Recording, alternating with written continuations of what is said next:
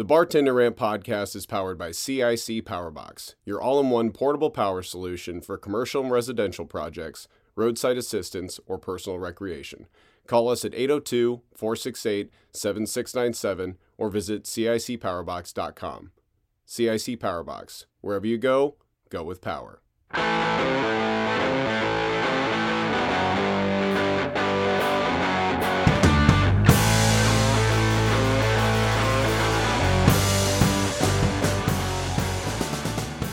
Welcome to the Bartender Rant podcast. I am your host, Steve Haley, and I'm back again. So nice, we decided to do it not once, not twice, but like fucking 7 times in one weekend. Are Mike and I a little batshit crazy? Yes, we are, but you already knew that.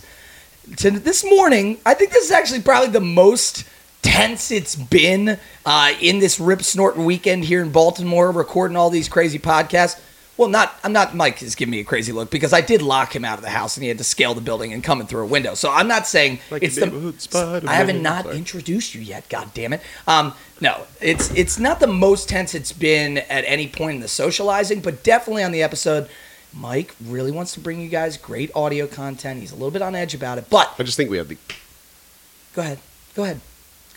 Sorry? I just think we had the gain up a little bit too loud for some of the episodes. So well, we'll figure that out. It'll be fine. The good thing is we have a wonderful guest for you today that is bringing a beautiful energy. I love how happy and encouraging he has walked into this house today. He has been patient and, listen up, for anybody that wants to be on the show, he brought all of his own tools, ingredients, and equipment, which we love. We absolutely love a prepared guest because when Mike and I are shit-rocking around trying to hold this show together with popsicle sticks and glue, it's great when we can get a little help. Without further ado, I'm not going to stretch this intro any longer. I need to welcome in the one, the only, Michael Windsor. Hey, Steve, you look so smart and handsome today. Thanks, buddy. It actually feels real today. I saw myself in the mirror and I was like, you know what? You are smart and handsome, buddy. It's been so much fun hanging out with you this weekend and doing these awesome shows in person. Ed O last night, God, he crushed. It was awesome.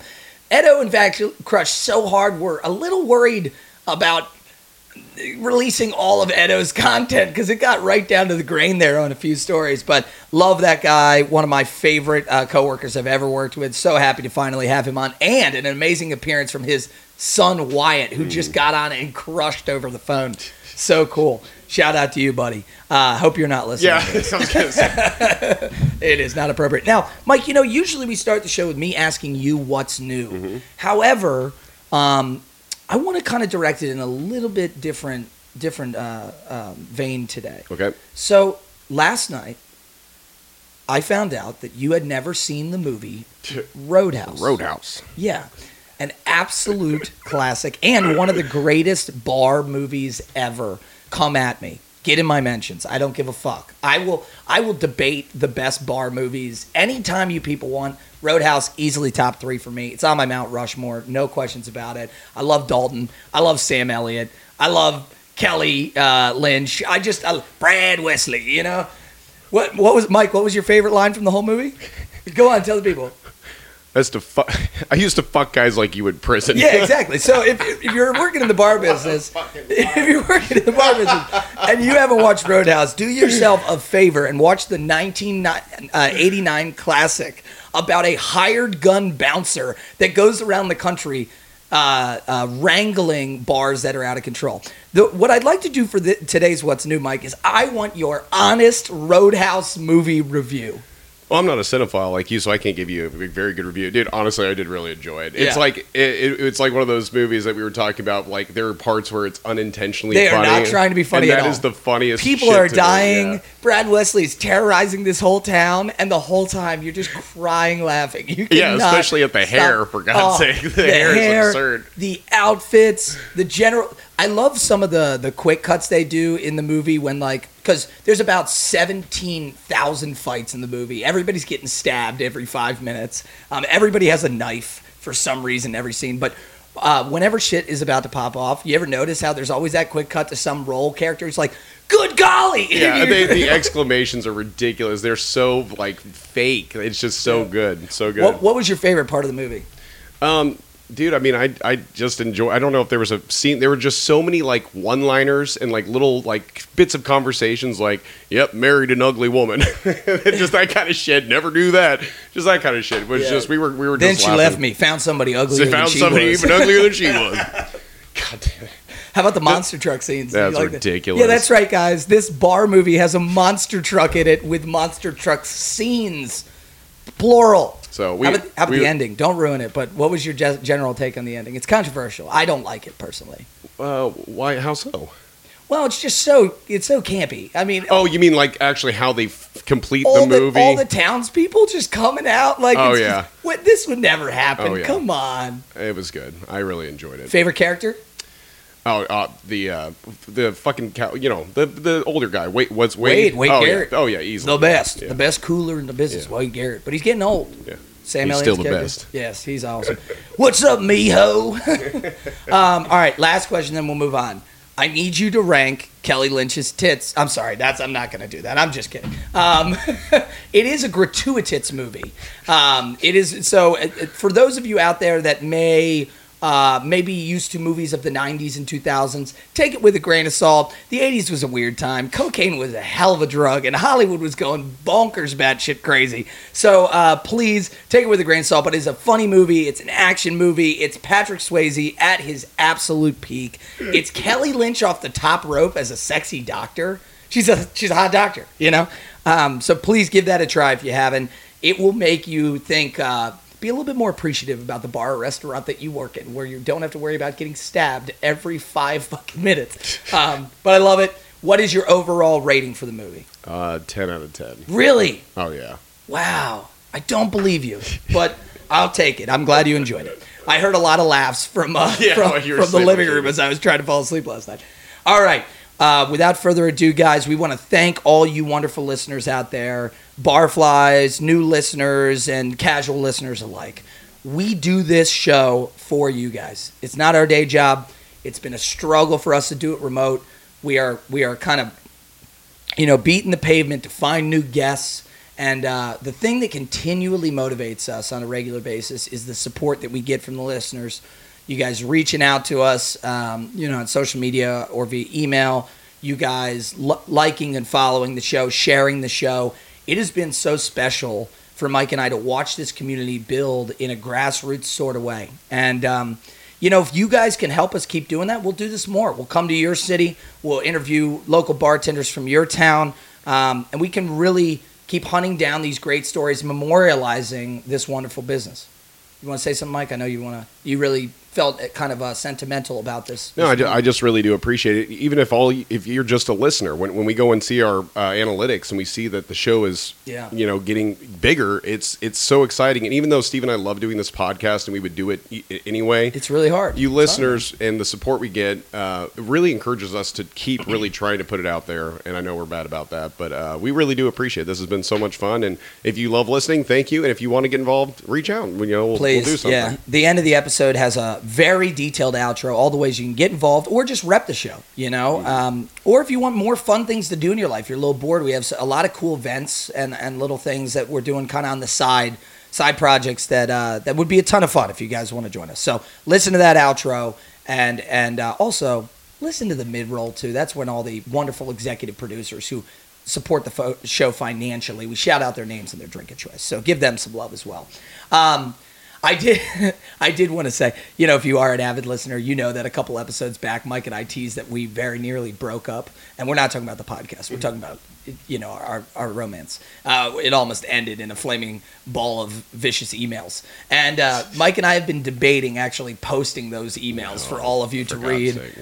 They might need to be redacted just a bit due to the language. It's somehow worse than what we actually share on the show. But We'll discuss. Maybe we'll see what the listeners have to say, get a vote going on that one. Lastly, guys, before we get into the show, as always, we put a great importance on mental health. It's a daily practice, something that we are all challenged and struggling with. But this business, the restaurant business, any industry where you're working in service of others, it will wear you down. It's a lot of human capital that you're expending. It's a lot of stress. It's long hours. And too many of us are not making mental health a daily focal point for our overall health, and it's really important. If you're out there, you're self-medicating, you're bottling it up and keeping it inside, please do not hesitate to talk to somebody. Mike always provides professional resources that you can reach out to, a hotline that you can call at the end of the show. If you need help, please call that. If you're just struggling, you want to talk to somebody, look, Mike and I have been through a lot of this ourselves, worked in the business, we know the struggle. Reach out to us. We're not professional counselors, but we are here to chat with you. We can be a sounding board. DM us, email us, and let's have a conversation. We want you guys to come back and enjoy the show with us and have a ton of fun, but you can't do that if you're not taking care of yourself. As Mike always says, this world is a more interesting place with you in it. Damn straight. All right, y'all. It has been a ton of fun sharing a little bit about Roadhouse, doing all these pods this week, and we have another great one for you. We have Evan Bosco joining us today. I'm sorry? Ask me if I'm ready to go at the end of this. Okay. All right, guys, hold on. Mike's doing a radio tease. Let me set him up again. All right, we have Evan Bosco joining us today with the Nebbia Verde. Mike, you doing okay? No, ask me if I'm ready. Are you ready, Mike? Does a hobby horse have a wooden dick? Oh, yeah. Damn it. I wish that was smoother. I know. I shouldn't have said it. It's all right. Roadhouse. All Roadhouse. Right. Guys, Evan Bosco, Nebbia Verde. Evan, how you doing, buddy? I'm doing well. Thanks for having me. Thank you, and Happy to be here. Thank you for being patient. Thank you. You know, as always, I feel like that is the number one thing we actually say to our guests. Thank you for benevolence. Yes. Thank you for being patient. But 10 minutes of my time, no problem. Awesome. How about 3 hours? Because that's what we're gonna need. Sounds about right.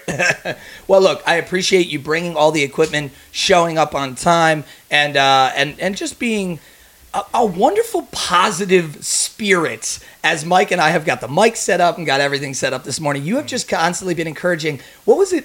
What was the first thing you said? You guys were like, "Save it. We need room to grow." Oh, I said, guys, the energy's at a 10 right now. Let's dial it back to an 8. Start the show off right. Yeah. But give us some room to grow. I love that sentiment, right? Yeah. Like, if you start a bar or restaurant shift and like 6 of the other bartenders are like, "Oh, it's gonna be one today, motherfucker." These, right? You need to almost be like, okay, Yeah, if you're there already, you're screwed. Yeah. It's too late. guys, this is where we're trying to get later. Yeah, give yourself room to get angrier. Yeah. You're going to get angrier. Just you're not doing enjoy it. You're not doing yourself or the customers justice if you come out as a 10, right? Yeah. You gotta. What do they say? You're underselling your angst. It's like a fireworks display. You know, there's the big climax at the end, the finale. You have to build the finale. You can't start with it because then everybody's expecting. Imagine more. a fireworks show of just finales. Oh, It's just wow. I mean, it'd be great for like a minute. do we quit this and just go into and then you go into a fireworking? seizure. Like it'd be great for a minute, and then the entire crowd seizes up. See, this is where my ADHD riddled brain has left what we're doing here. Now I'm thinking about the guy that what he does for a living is he's a fireworker.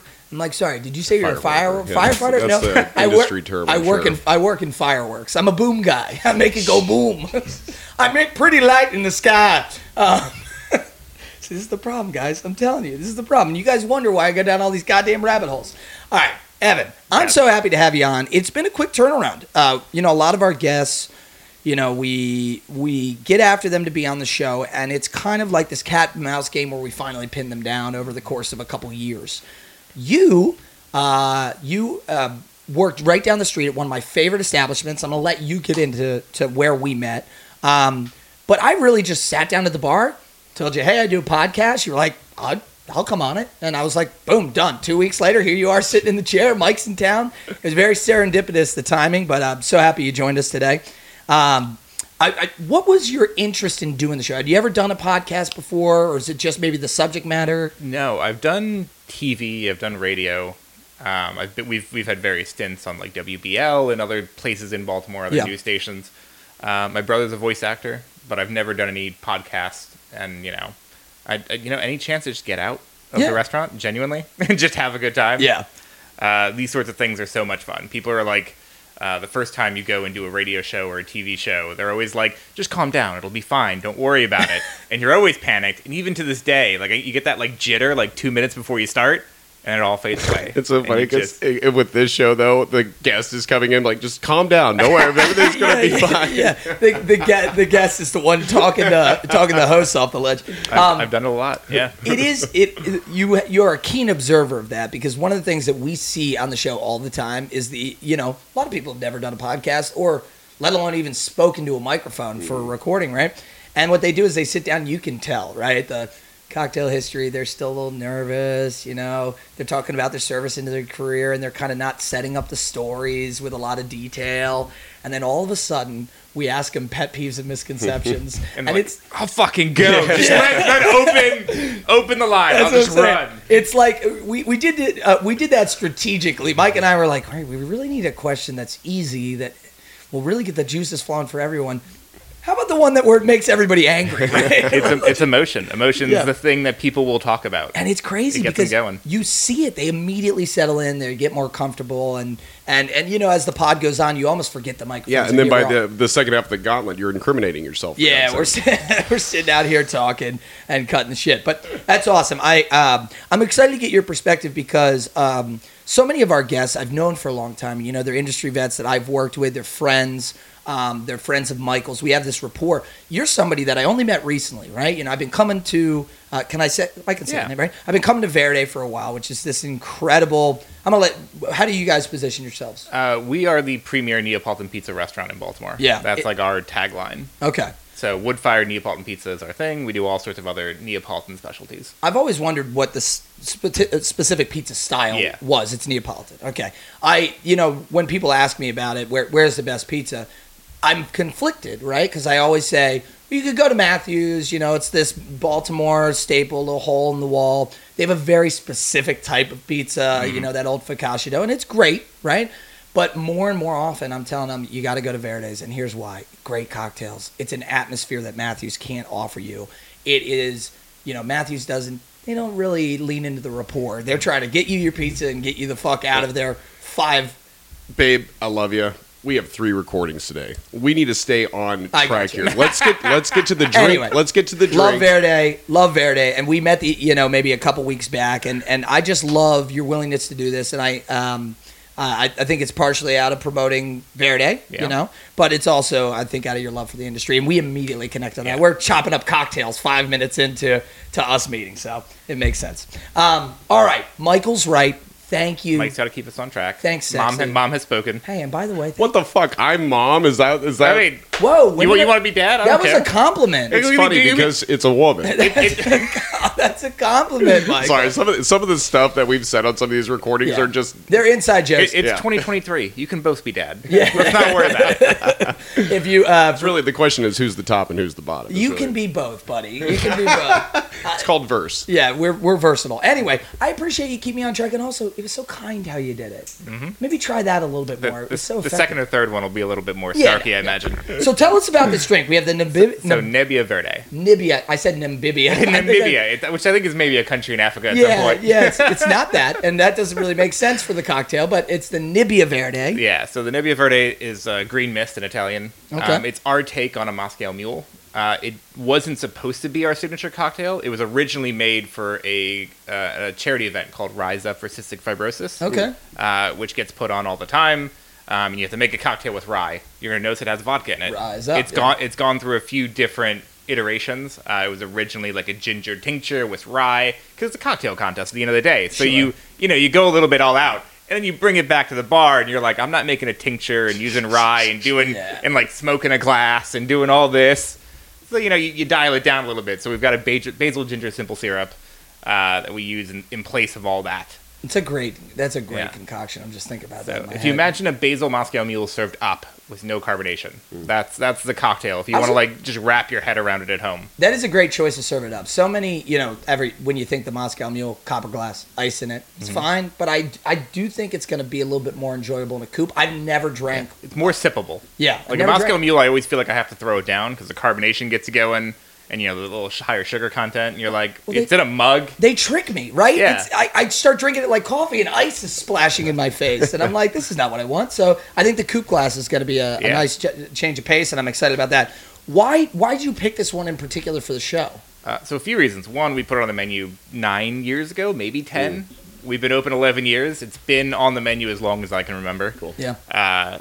And it's a bright, like organic phosphorescent green. Like when I make it, you'll see it. It looks like you've seen some of those like cocktails with Midori in them. Yeah. That are like artificially green. Yeah. This is like the basil syrup like makes it a beautiful like almost like shamrock shake tile. Like I'm from Chicago, so the Chicago River, it reminds me of the Green River. Really? Yeah. Like it just every time I see it, I think, oh, St. Patrick's Day in Chicago. Spring, Yeah. floral, all those kind of vibes that it invokes. And it's a perennial cocktail. Like it's great all Yeah. year because the ginger is great in the winter. I fucking love ginger. Yeah. It is so great to work with. You can be like, this is a Christmas drink because it's got ginger in it. This is a summer drink because it's got ginger in it. It's nice and refreshing. And it is a fun Bartender's hack. Yes, it's Turns out one of the. Angostura is not bartender's ketchup. It's actually ginger. I've actually never heard Angostura called bartender's ketchup. You've not? No, that's a great line. That is genuine Angostura bitters. I'm and stealing that Amaro one. di Angostura, which is one of my favorite Amaros to use in a cocktail. I want a skinful Also of great. bartender's ketchup. I could drink Angostura bitters straight out the bottle. I love that shit. All right, so tell the people a little bit how you part it and put it together, process wise, so that they can make it if they're listening along at home. So you've got to make the basil ginger simple syrup, which to your taste, you can it's simple syrup, so 1 part sugar, 1 part water, 50-50. And then you just throw basil and ginger in there until it feels right. Okay. You can go a little heavier on the ginger if you want it hotter. You don't even have to peel or dice Really? the garlic. You can't. You probably should peel the garlic. It'll make the infusion faster. You mean ginger? Or sorry, thank you, Yeah. ginger. I was like, wait, hold on. Don't put garlic in it. Or do. If you Tell us how it peel the tastes. ginger, you get more surface area. It'll infuse faster, but Okay. it's not necessary. You don't even have to like mince it. If you grate it, it'll go faster. Yeah. But we just slice it up into smaller Really? pieces. Yeah. And just let it kind of like boil out. Just let it boil and sit in there. Wow. Okay. Throw the basil in there, and then put it on the heat. Let it just sit in there. We let it sit for a day or two. Yeah. So it just really steeps. It's like a stew. The longer it sits, it'll kind of congeal and yeah. form together. So you've got that. That's 3/4 of an ounce. Okay. Ounce of lemon juice. Okay. And then 1.5 ounces of your favorite vodka. All right. And then I have so Yeah, and then we use a Fee foam. That's presentation. It's this cool Fee Brothers foaming agent. okay. It doesn't change the taste much at all. And that's more for a presentation. Presentation, yeah. Okay. It's like a fake egg white, so it's a great vegan egg white substitute. That's awesome. It's got a little citric acid in it. It's shelf stable. You just put a dash in there, just like you would with bitters.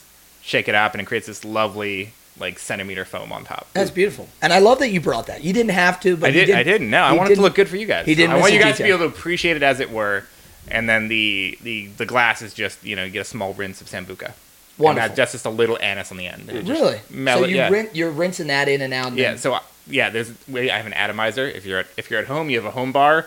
Put a anisette or sambuca, pastis, whatever you want. The thing I can't think of that's made with wormwood.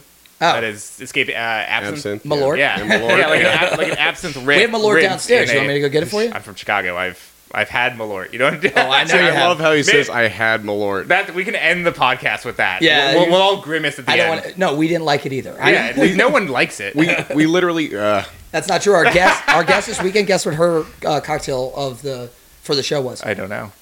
Hot Malort in a champagne flute, champagne of Hot pain. as in warm. as in hot. as in put on the stove and cooked to a boil, and then poured into a champagne flute with a natty light can backing it up.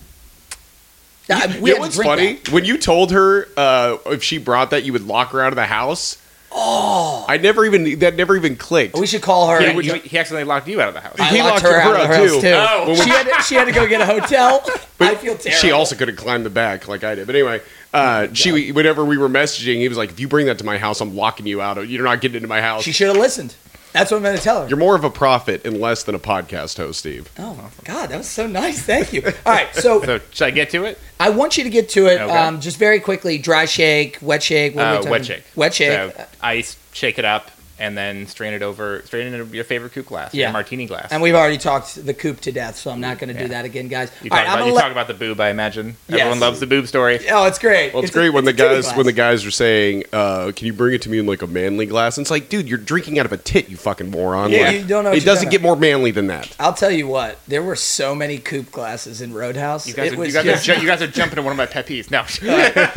All right, I'm gonna let you complain about glasses. Right, I'm gonna ask you to just pop your headphones off for a second. Why don't you head over to the bar and mix that up for Michael and I? Guys, if you're listening along, throw your ingredients in the shaker and get shaken up. I'm going to share a little bit of cocktail history. Now, because this drink is so specific, right? You know, Evan mentioned that they made the original drink with rye. It was for a charity event, and they've kind of deconstructed it to where we are now with the Nebbia Verde. I couldn't really do a cocktail history specifically on that. So what I decided to do was Moscow Mules. Because at the basis, this is, in some derivative sense, a Moscow Mule. It's got the ginger. It's got the vodka. A riff on a classic, Yeah, right? Riff on a classic. So the drink was first actually written down and described in 1930 in the Savoy Cocktail Book. George Sinclair, reviewing that book in 2007 for the New York Herald, wrote, "The mule was born in Manhattan, but it stalled on the West Coast. The birthplace of the Little Moscow was New York's Chatham Hotel.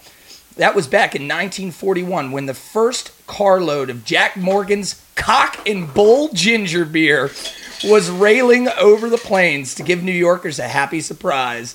I just love that there was an actual, like, oh, that's a beautiful sound. Keep going.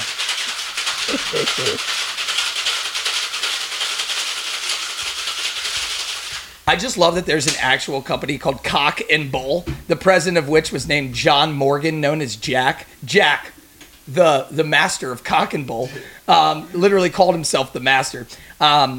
They made all different types of bar-related products, mixers and, you know, libation additives and things like that. They eventually actually had their own restaurant in New York. Guess what it was called? Cock and Bull. Cock and Bull. How'd you figure that one out? For the longest time, the staple there was called the Little Moscow. Eventually, this drink came to be known as the Moscow Mule. Now, I start with that cocktail history because that is kind of the official, unofficial story.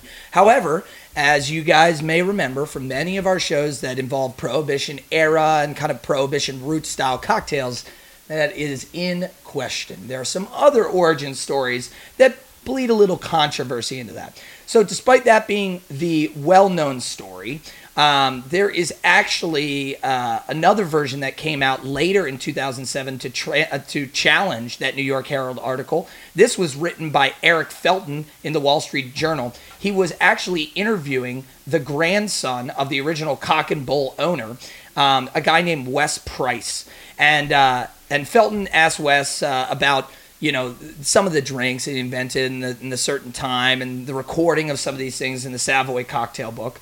And Wes says, yeah, actually, I'm responsible for coming up with the Moscow Mule. I created it in 1941 at the Cock and Bull. I was, working there as a bartender and manager. And he goes, I just wanted to clean out the basement. He goes, Price said of creating the Moscow Mule, I was trying to get rid of a lot of dead stock. The first one I mixed together for an actor, Broderick Crawford, just thinking, hey, I'll get rid of this stock and he'll think it's great. He'll think it's a fancy drink. Ooh, and then he goes, it caught wildfire, Price bragged. So I love how that this was one of those classic mistakes. Mm-hmm. He was like, all right, what do I got? Okay, I got a little bit of vodka. Okay, I got a little bit of ginger beer. And he throws it all together and it becomes the Moscow Mule. The last little thing I wanted to share with you guys was how this particular drink, do any of you guys associate it with a particular area? No. Obviously, it has Moscow. Other than Moscow? Yeah, thank you. Yeah. That was kind of me being tongue-in-cheek. It has Moscow in the title, and I think because of vodka, right? It's got vodka forward cocktail. But it is wholly not in any way a European or Russian drink. It is an American drink. It's just because we were using vodka to make it. The ginger beer that was first used for it was produced here in the States by Cock and Bull. I don't know why. When I think ginger beer, I think northeastern cities. And I think that's, I just think of it as a very cocktail bar, industrial city, even a city like Chicago. Mm-hmm. But the Moscow Mule was actually the unofficial drink of the state of California for a while, which kind of was surprising to me. In 1942, the Hollywood Insider actually labeled the Moscow Mule as the most popular drink anywhere in Los Angeles. It said already the Mule is climbing up into the exclusive handful of the most popular drinks anywhere in California. I don't really think of California when I think of this drink, you know? So I just thought that was interesting that at one point this was regionally very associated with Hollywood and California and LA. And if you don't like Moscow Mules and your friends are drinking them, you can be an asshole and be like, when they were just trying to get rid of stock when they made that drink. Yeah. It wasn't actually a drink. This was just like the trash bin that they rolled out. Exactly. And Push the fish. It's about to turn. Hey, can you hold that up? And we're going to take a picture of you. I think this is our actually last picture we have on our disposable camera. Look at me. Beautiful. Well done, Michael. Oh, it is the last one. It just looks like I drank all mine already. We're gonna raise cheers. We're gonna raise our glass in the air and have a cheers. Cheers. Lovely. As we always say, don't just listen along. Do your laundry. Drink along.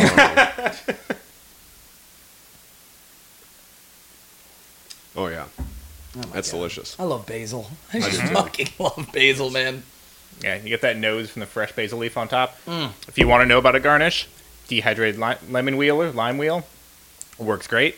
That's actually my favorite garnish behind the bar. Yeah. Low maintenance, shelf stable. You can eat it too. Yeah, you can eat it. I love dehydrated fruit, man. Yeah. It's garnishes have to be edible. Yeah. That's a stance I'll take. That's a thing for you. Yeah. That's just a hard and fast If rule. you're gonna put something on a drink, it's got to be edible. I like that. What about the little umbrellas? No, because technically you could eat the orange slice in your old fashioned. Yeah. Like you could eat the rind. Yeah. You shouldn't, but you can. You can. I can't eat an umbrella. No. I guess I could eat an umbrella. Well, Yeah, but it keeps your drink from getting watered down when it rains. Evan, have you ever played 20 Questions? You familiar with the game 20 I have, Questions? yeah. We Dirty Tom, who came on the show. This will be quick, Mike. Dirty Tom, who came on the show, he loves to pick the most obscure things and pretty much lie when you ask him the leading questions. So one time we asked him, "Is it edible?" And he says, "Yeah, it's edible, sure."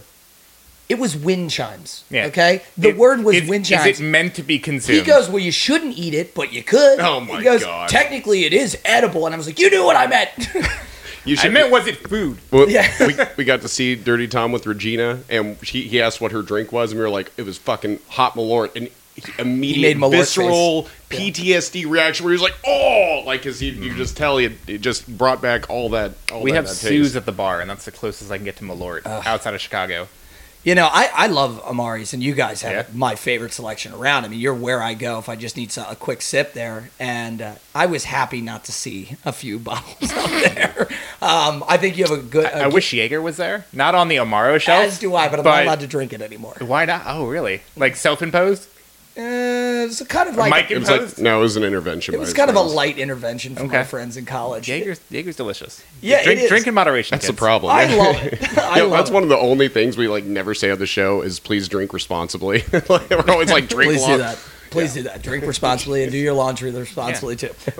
Just learn yourself. Learn your limit. All right, let's hop right into it. So now what we're going to do is what's called the Drinkton. This is your service industry LinkedIn. So everybody else is flexing online about their finance bro job. I want you to tell me about your storied restaurant career. How did you first ever get into the business? Happenstance. I was 15 looking for a summer job, and I got a job as a busser / runner. Well, not actually a runner. I got promoted to runner very quickly. But I started off as a busser in Chicago at a beachside bar and grill. That's kind of like Captain James in Baltimore. Whoa, beachside? Beachside, Lake Michigan. on the beach, like North Avenue Beach in Chicago. Okay. It's still there. If you live in Baltimore, you know Captain James down in Canton. Imagine that on the beach, hollowed out on the bottom with concession stands on the bottom deck. Did it look like a boat? Yeah, it was legitimately a boat. Oh, so Like, it literally was Captain James. Yeah, just well, in Chicago. yeah. And then the top floor was an open air bar and grill with Wow. like a dance floor on the back. They used to do like What is this? yeah, like it had like a ballroom-esque dance floor Yeah. on the bow of the top deck of the ship. Discotheque. The kitchen was where the captain would have been, where all the controls would have been on the ship. Oh, Like they man. hollowed that out. They made that really the leaned kitchen. into this, didn't they? It was cool. It was really cool. And then Uniforms? no, I I'm just seeing a bunch of sailors walking around. I had a red T-shirt that said Castaways on it. It'd be awesome too. It's still there. I imagine the restaurant's still open. I know the boat is it the same restaurant? I know the boat is still there. I don't know if Castaways is okay. It might be a different establishment. Yeah. It'd be really funny if he came on and he was like, "Well, I started there as a brigadierman, and then they promoted me to first mate. You know, that's when I started running food." No, it wasn't ship theme at all. It was pretty funny. I worked my way up. I was a runner and busser at a Italian restaurant named Rinaldi's in Chicago when I was a little older. Worked in a bunch of other Italian restaurants, working my way up through being a server. And then I was the assistant general manager of an Einstein Bagels in my early 20s. Wow. So yeah, I got a lot. That's where I learned my baking background, which helped a lot. A few years later, when Verde opened. Yeah, no doubt. What's your take on Einstein? Have you eaten so many bagels you can't do bagels anymore? No, I THB once a week. Oh, so my man. That's. I wish there were Einsteins in Baltimore City, but there's not. No. Like there's none to be found. You got to go out in the Bel Air is, I think, the only one around here. Towson, the one on Jalpa Road. Oh, that's right. I forgot. There's one up there near the mall, near Calvert Hall. Yeah, I always forget about that one. But yeah, so it's actually Einstein, despite not being like a real restaurant, kind of like more of a I like Einstein. More of like a Starbucksy type vibe. Yeah. Is actually where I got most of my managerial experience as the person I am now. That's what I attribute to the person, the manager, the leader that I am now came from that. And we'll talk about him later. His name was Paris, but he was a big 6'2", 300-pound black man, just the sweetest little gentle giant you ever met, but strict and had a way things should be done and stuck to it. Yeah. And he instilled a lot of what we'll talk about later that made me who I am today. Yeah. And then 2012, Verde opened, and the rest is history. I started off there in the kitchen doing all the pizzas and managing that. Then I started occasionally running and occasionally serving. And then I became a full server full time when our kitchen got up and running and things were a little bit more routine. Who is responsible for the pesto pizza? The pistachio pesto? Yes. We have a pistachio pesto and sausage pizza. That's been our best seller. It's funny. This drink is green. Best selling cocktail in the history of Verde. So is your pizza. The pistachio pesto is green. Also the best selling pizza. Entirely unintentional. Yeah. Also the name of the restaurant. Yeah. Yeah. Verde. Oh, yeah. In case anyone doesn't speak Spanish or Italian, Verde means green. Yeah. Let's throw that out there. But yeah, that's the gist of it. I love the rest your is history. establishment. So was Verde was that the first bartending gig that you had there? Yeah, that is the first time I was behind a bar. Yeah. You had to almost exclusively serve if it was front of the house? So this will probably come up at some point. I didn't start drinking until I was 22. It's basically the same for Steve. Which is... I'm serious, yeah. I never had a sip of alcohol until I was 21. Great. He's like, okay. Yeah, right. It's hard to believe, right? I would never have guessed. I mean this in the nicest way possible, but you have soft frat vibes. No, I mean I've been told about many. Has anyone ever described you as that? Yeah, pretty much my entire life, dude. Okay. Yeah, I know. I'm trying to shake that mold as best I can. Genuine and sweet, but frat. Thank you. The good thing is I never was in a frat. Okay. I don't own any pairs of pastel-colored shirts. I don't have any Vineyard Vines attire. Gotcha. And I've never lived in Federal Hill, so despite my outward demeanor, I have avoided some of those pitfalls of the frat boy life. Oh man, that one actually cut a little deeper than you know. I will apologize. Can I? No. Can I? I just want to ask you this. Do we apologize on this podcast? No, we don't. We just edit that stuff out. Okay. No, we're not editing that out because I'm apologizing to the editor for having to edit that out. Yeah. No. I think that's hilarious. And the funny thing is that if the lady ever does listen to the show, she will maybe keel over, cry, and die laughing if she hears Malort it. lady? Not the Malort lady, my lady. We just call her the lady because she wants to remain anonymous. Did I tell you how I found out about Verde? Maybe in passing. Okay. I was at a house party, to be clear, a Halloween party about 4 years ago, and somebody actually knocked the grill over that had all the food we were about to eat, like chicken and hot dogs and burgers, knocked it over. Food goes... The whole grill. Literally, they were drunk and leaned into the grill and knocked it over, and it goes all over the fucking patio. And it was one of these moments where it's like, we need to eat. Everybody needs to eat, and this food's all over the dirty ground. And some girl goes, I got it. I'm just going to order a bunch of Verde. I don't know if she was wasted. She must have ordered 17 pizzas. And I'm like, there's no good pizza places around here. And I'm talking shit. I was like, dude, you know, I mean, I figured it was just going to be like some crappy home slice level bullshit. Yeah. And then your classic American pizza. She walks in with these pies and starts opening them. And I'm like, what the fuck? Where did you get this? She's like, Verde's. You never been there? Like, are you even from Baltimore? Are you even live around here? And I was like, I know all the restaurants in Baltimore. You know, I'm being a huge dick. And I start eating it. And I'm just like, I'm shoveling like piece after piece after piece. I ended up paying like $50 because I felt bad about how much pizza I ate. First pie I ever had was the pistachio pesto. Your life has never been the same. I was at Verde's less than 24 hours after that experience for the first time. And it's become a great cocktail spot, great, beautiful rooms that you guys have put together. I love your new bartender, Vernus. Who? So we've got Justine, Darwin, and Tyler. No, where did you get Vernus? Where did Vernus come from? No, there's the new guy that you were training the last time we were there. I thought his name started with Darwin, a V. young Latino guy. Darwin. Okay, I mixed the names up. Yeah, I mixed the names up. I don't know.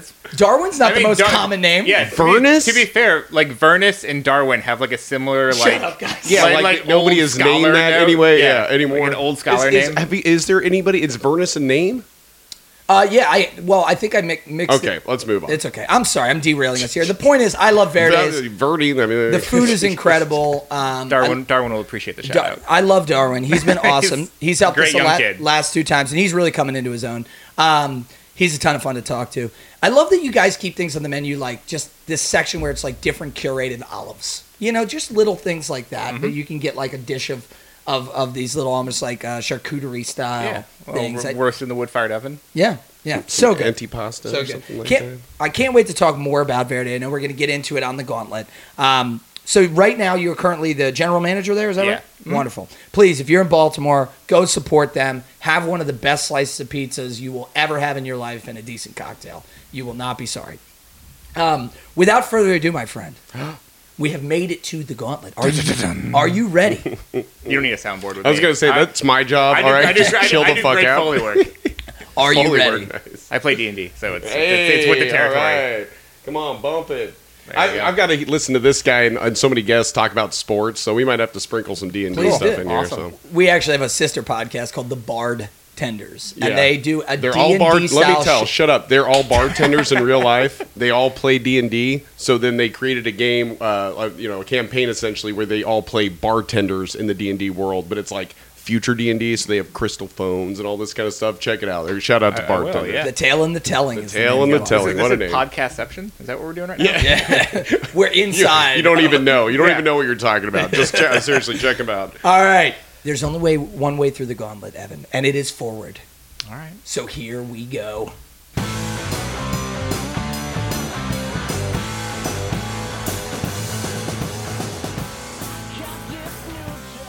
Question number 1. Nice. Pet peeves and misconceptions, Evan. Now, these can be pet peeves that you have about coworkers, just about the service business, about customers, but it can also be misconceptions that people might have, where they are just confused about how things work or how bartenders operate. Yeah. So I've got gold here for you. Yes. So I will start off with my biggest pet peeve, and that's people who, because, in a restaurant, you're all a team. Like, you're a family, you're doing it, we're all here, we're on the same battlefield, we're all doing it together. And people who are servers, industry people, who, I'm going to start with the servers, we'll get to the customers. But, coworkers that just, they phone it in. Yeah. And they do the bare minimum, because they're like, if I bring you your food, and you have a good, and the food tastes good, I don't really have to do anything, I don't have to know anything, I'll get the 20%. Like, that mentality grinds my gears as someone who's been mostly management for the last 10, 12, 15 years or so. It's lazy, right? Yeah. That just means the cooks did a good job, and you can carry a plate. Yeah, you're cashing on other people's hard work, and you're not adding it. You have to add. Like, you are a server, but you're also, you're an entertainer. Mm-hmm. You wear many hats when you're a server or a bartender at a restaurant. Entertainment, conversationalist, so just take some pride in what you do. Mm-hmm. Yeah. And, do the best you can. I do like the word choice that you had there, add, Be additive. You know, make sure that when you're coming in, if you're going to be front of the house, you're thinking, how can I set the tone for the atmosphere? How can I make this customer feel special? Or just try to connect with them a little bit today. I was always impressed by Dirty Tom because we called him like a clinician. You know, he was so technical when he served. He never cared about your family, wanted to get to know you. But some people would love him because he was attentive and very detailed and very, like, can I get you anything? Clear this, clear that. He's just technically sound. His goal was to do his job so well that you didn't need him anymore. You didn't care about what he wanted to say. Yeah, exactly. Like, it's just, you have everything. You don't even have to think about it anymore. He went full robot, and even though that doesn't seem like adding, the level of effort and detail he put in became additive, right? Some people really didn't like him because they wanted to get to know you and connect. And a lot of the upper echelon, like finest of dining, is that just kind of technical. I'm not here to entertain you. Yeah. I'm here to present the stuff that we do. Yeah. And there's a place for that. The customers that like him hate me. The customers that like me hate him. Yeah. That's really usually how it goes. That's one thing you learn as like owning and managing a restaurant is that sometimes you have to tell the host, like, oh, this, like, you two walk in, well, don't give them to this server. Yeah. Like, he's not entertaining. He's not going to chat with them. He's not a conversationalist.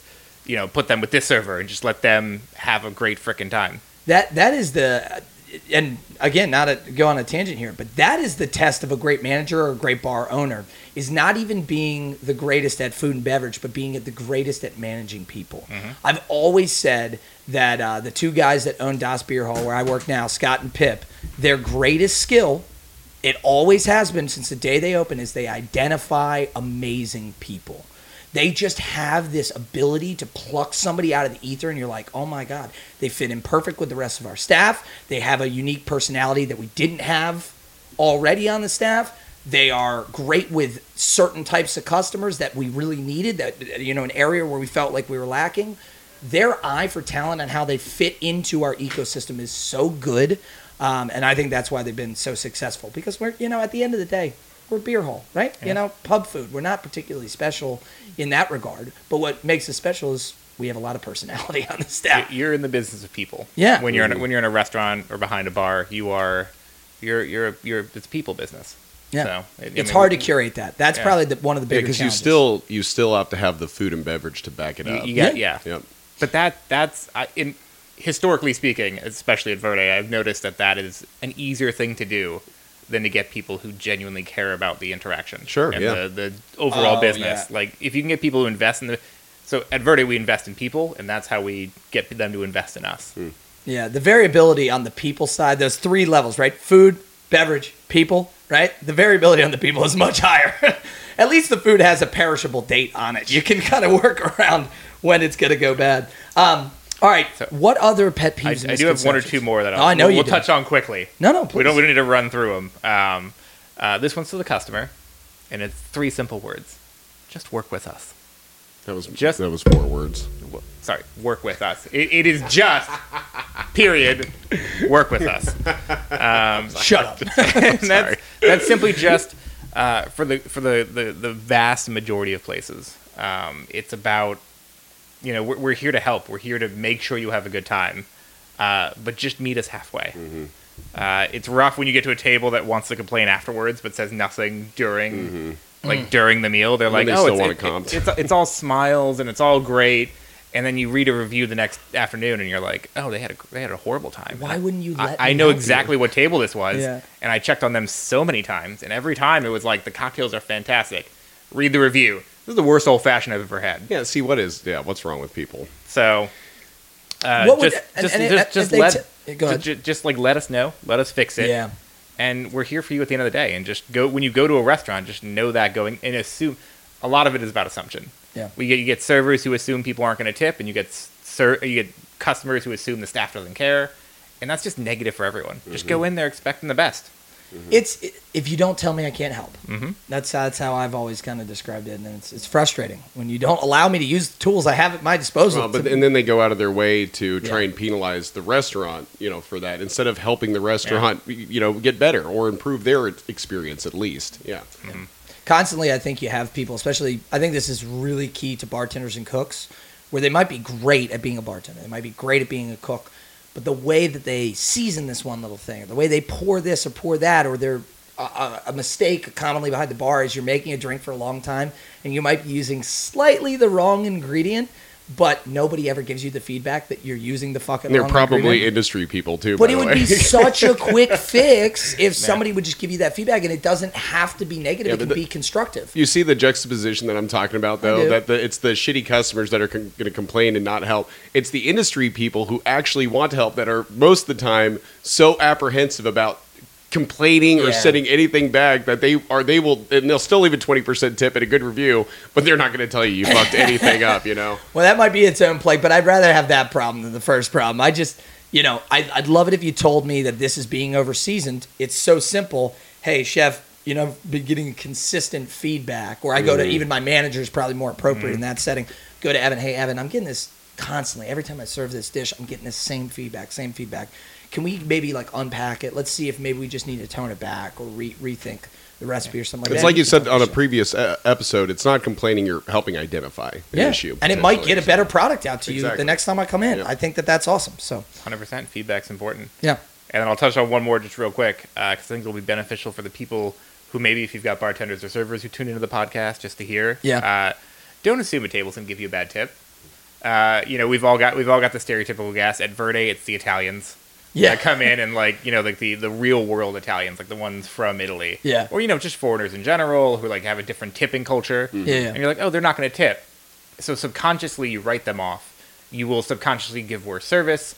You will then feed into them justifying a shittier tip, even if they were going to tip you. You're manifesting. So, self-fulfilling prophecy at that point in time, yeah. Just going to send that little PSA out there. Yeah, well, sorry, go on, I didn't mean to cut you off there. because I teach that to all my servers. I'm like, yes, I realize certain demographics historically have tipped worse, but if you go into a table assuming that, you're just making it worse. Putting it out there, and so many of the Expect better people. And so many of the bartenders that we've had on the show that have been in the industry and love it, they're like, don't even look at your tips. Don't worry about the tips. It's all going to balance out. Do your job. Yeah. Do your job well. There was a great story that somebody shared. I'll keep this brief, but the person, I think I read this online, but the person, they came in and they didn't tip every single weekend, but it was like a family. They didn't have a lot of money, but the person didn't give a shit. They made good money and they took great care of them. And then they came in on the last day and they said, you have always taken such great care of us. We're moving away. We're never going to be back. And they gave them $50. And it's not like they made a bunch of money off the table, but that the human interaction that they had was so important. And those people got to go out and enjoy a nice brunch and didn't have to worry about breaking the bank. So yeah, I appreciate the insight into that. Especially if you're going to make it a career. Yeah. If you're making a career, you got to play the volume game, Yeah. right? You're going to do this for 10, 15, 20, 30 years, right? You can't be living and dying People by get that upset one tip about on a one Tuesday tip. night. Come on. Yeah. Come on. On a two-top, right? I teach my younger servers, particularly the early 20 staff, it's the law of averages. If you blame a bad experience on the table, you're the only common denominator amongst all your tables. That's a great way to kind of rework it for people. If you're having a bad time at your tables, the problem is probably you more often than not. I like that. Let's have a little bit more accountability, people. Yeah. We don't do enough of that on the show. We complain too much in this category about the guests. All right, question number 2. Mike, tee 'em up. Best and worst tips. That's hilarious. Yeah. So these can obviously be monetary. We love hearing about a big check or a good stiff story. But these can also be something sentimental that a guest has left. I mean, it could be a gift or even some advice that they gave. We love the non-monetary tips where you get that connective tissue with the customer. No, I'm full of wisdom. I've picked up a lot over the last 18 years now? Yeah. Since I was 15. You're willing a high-end Just- cocktail bar just- into a city that likes to drink shitty. It has a tower to shitty beer. Yeah. In the shadow of your restaurant. It's gonna be a challenge, right? Look, it's been a struggle since day one to educate Baltimore. When we first opened, people were like, "Wait, you want how much for a pizza?" Neapolitan? And granted, we didn't slice our pizzas when we first opened, so educating the guests. Excuse in me? Naples, a lot of places Because they will roll not them cut up and eat. Well, because are you supposed to eat Pete you authentically? can get street taco pizzas, But you kind of roll. I thought Yeah. for some reason I thought that. But okay, why wouldn't you cut the pizza? 'Cause I would they be so give pissed you if a I knife and a spent fork. $40 on a pizza and it arrived in my house and it See, look fucking how is not angry cut. he is. because despite what New York will tell you, you're supposed to eat pizza with a knife and a fork. That's how people do it in Italy? Yeah. All right. Well, and that's the authentic. People are always like, "Oh, that's the American way. Pick it up and fold it." I'm like, "No, that's the American way." Yeah, true to form. Yeah. Yeah. So. And you guys do really champion that. I mean, it feels like we try to make everything whisked away when you're in there. We've made some concessions. We started drying our cheese out after the first year of business, so it's not as wet. Yeah. Because Naples, sometimes you go there, the pizza can be very soggy. It's a little, it's just not an American palate that exists. So we've made some concessions. We are as authentic as you can get while still catering to the market we're in. Yeah, and staying in business. Yeah, I mean, would you rather be right or successful? So that's a really tough question. Since we're talking about the pizza and the ingredients, I do anchovies. Yeah. I mean, thoughts. Anchovies are very Italian. Yeah, I mean, it's one of the most authentic pizza toppings. Yeah, you'll see a lot of it's normally called the Romana in a lot of restaurants. You'll see it'll be olives and anchovies and capers, and we actually have that on our menu. This plays into the whole ranch versus blue cheese kind of stuff, but anchovies, just save it. Anchovies are one of my favorite pizza toppings, and every time people, ooh, gross, and I'm like, what the? And also, most regular pizza places don't even carry them. All right, I'll move on, but this is a point of contention. It's an acquired taste, like olives, like blue cheese, it can be a little rough for some people. Yeah, no doubt. So tell us about these wise words on tipping. So monetarily tips, I'll just touch on. We've all gotten great tips. We've all had, I've gotten some people who have left me $100 tips on $50 or something. Just, you make their night, and those are great. But the money, especially for me, where this is like a livelihood for me, it's not like a job. The money never mattered. It's the sentiment that came along with that tip that mattered. The gratitude. It was just here's $100. I'm telling you it was great, but this is a way for me to show you, because words suck. Yeah. And I think a lot of people realize that. You can say whatever you want, but if you say, because we've all had those tables that are everything was fantastic. You did one of the best servers I've ever had. It's a 10% tip. You're like, oh, that's the exact opposite. What's even worse is when they say, I'm going to take good care of you, and then they fucking don't. Yeah, especially when they're splitting the check. You're like, give it to me. And then he stiffs you. You're like, you asked for this. That's what really I chose wrong. I've chosen poorly, is what you're telling me. And that's the thing. A lot of the pet peeve people have brought that up of people fighting over who's paying the check. And a lot of people just, whoever gets it in your hand first. Yeah, that's the rule. But maybe that's what they should start doing, is be like, okay, who's going to tip me better? Yeah. You can pay. Yeah. You know what I mean? I would love to see a server actually do that. So my favorite, this is the only monetary tip that I have out here. It's I once had this older guy, maybe early 70s, late 60s, who came in with his family. He was clearly there with his grandkids and his kids. They were, hanging out, having a great time. And the check came around. I was bantering with them the whole time. This guy was my dad, old Brooklyn style, just, he was a character. And when the check came, I dropped it off, and then I, left it, and I was walking around doing other stuff. And I walked by one time, and our restaurant is dim. So he was struggling to see the check, I think. So he was looking at it, and the light. And I was like, if you're struggling with the tip, just keep adding zeros. I don't mind. Just as a joke. Yeah, as a joke. And he giggled, and I walked away, and and then he left the tip. And then they walked out, and he just said, hey, thanks for the great service, have a great night. And that kind of raised a flag. I'm like, did he leave me a ridiculous tip? There's no way. So I go there. It was a 25% tip. Let's say it was 25 on 100. And I open it up, and he wrote 25.0000000 and drew 100 zeros around the check. And I'm like, this man knows his significant figures. That is meaningless. But it was hysterical. And then at the bottom, he just wrote, great time. Thanks for the laugh. That's great. Please tell me you still have that check. I did for a long time. It's somewhere buried in my... I have a memory box, an old Canon camera box. I'm there with you, man. And it's probably in there in the basement. Oh, my God. But it's great. That's incredible. Yeah, I love that. Good for him. And when someone leans into your joke, it feels great. Oh man, it became cheeky for both of you guys. Yeah. You still got a good tip out of it, and that's awesome. That's great. In terms of wisdom, I mentioned Paris earlier. This is where he comes in.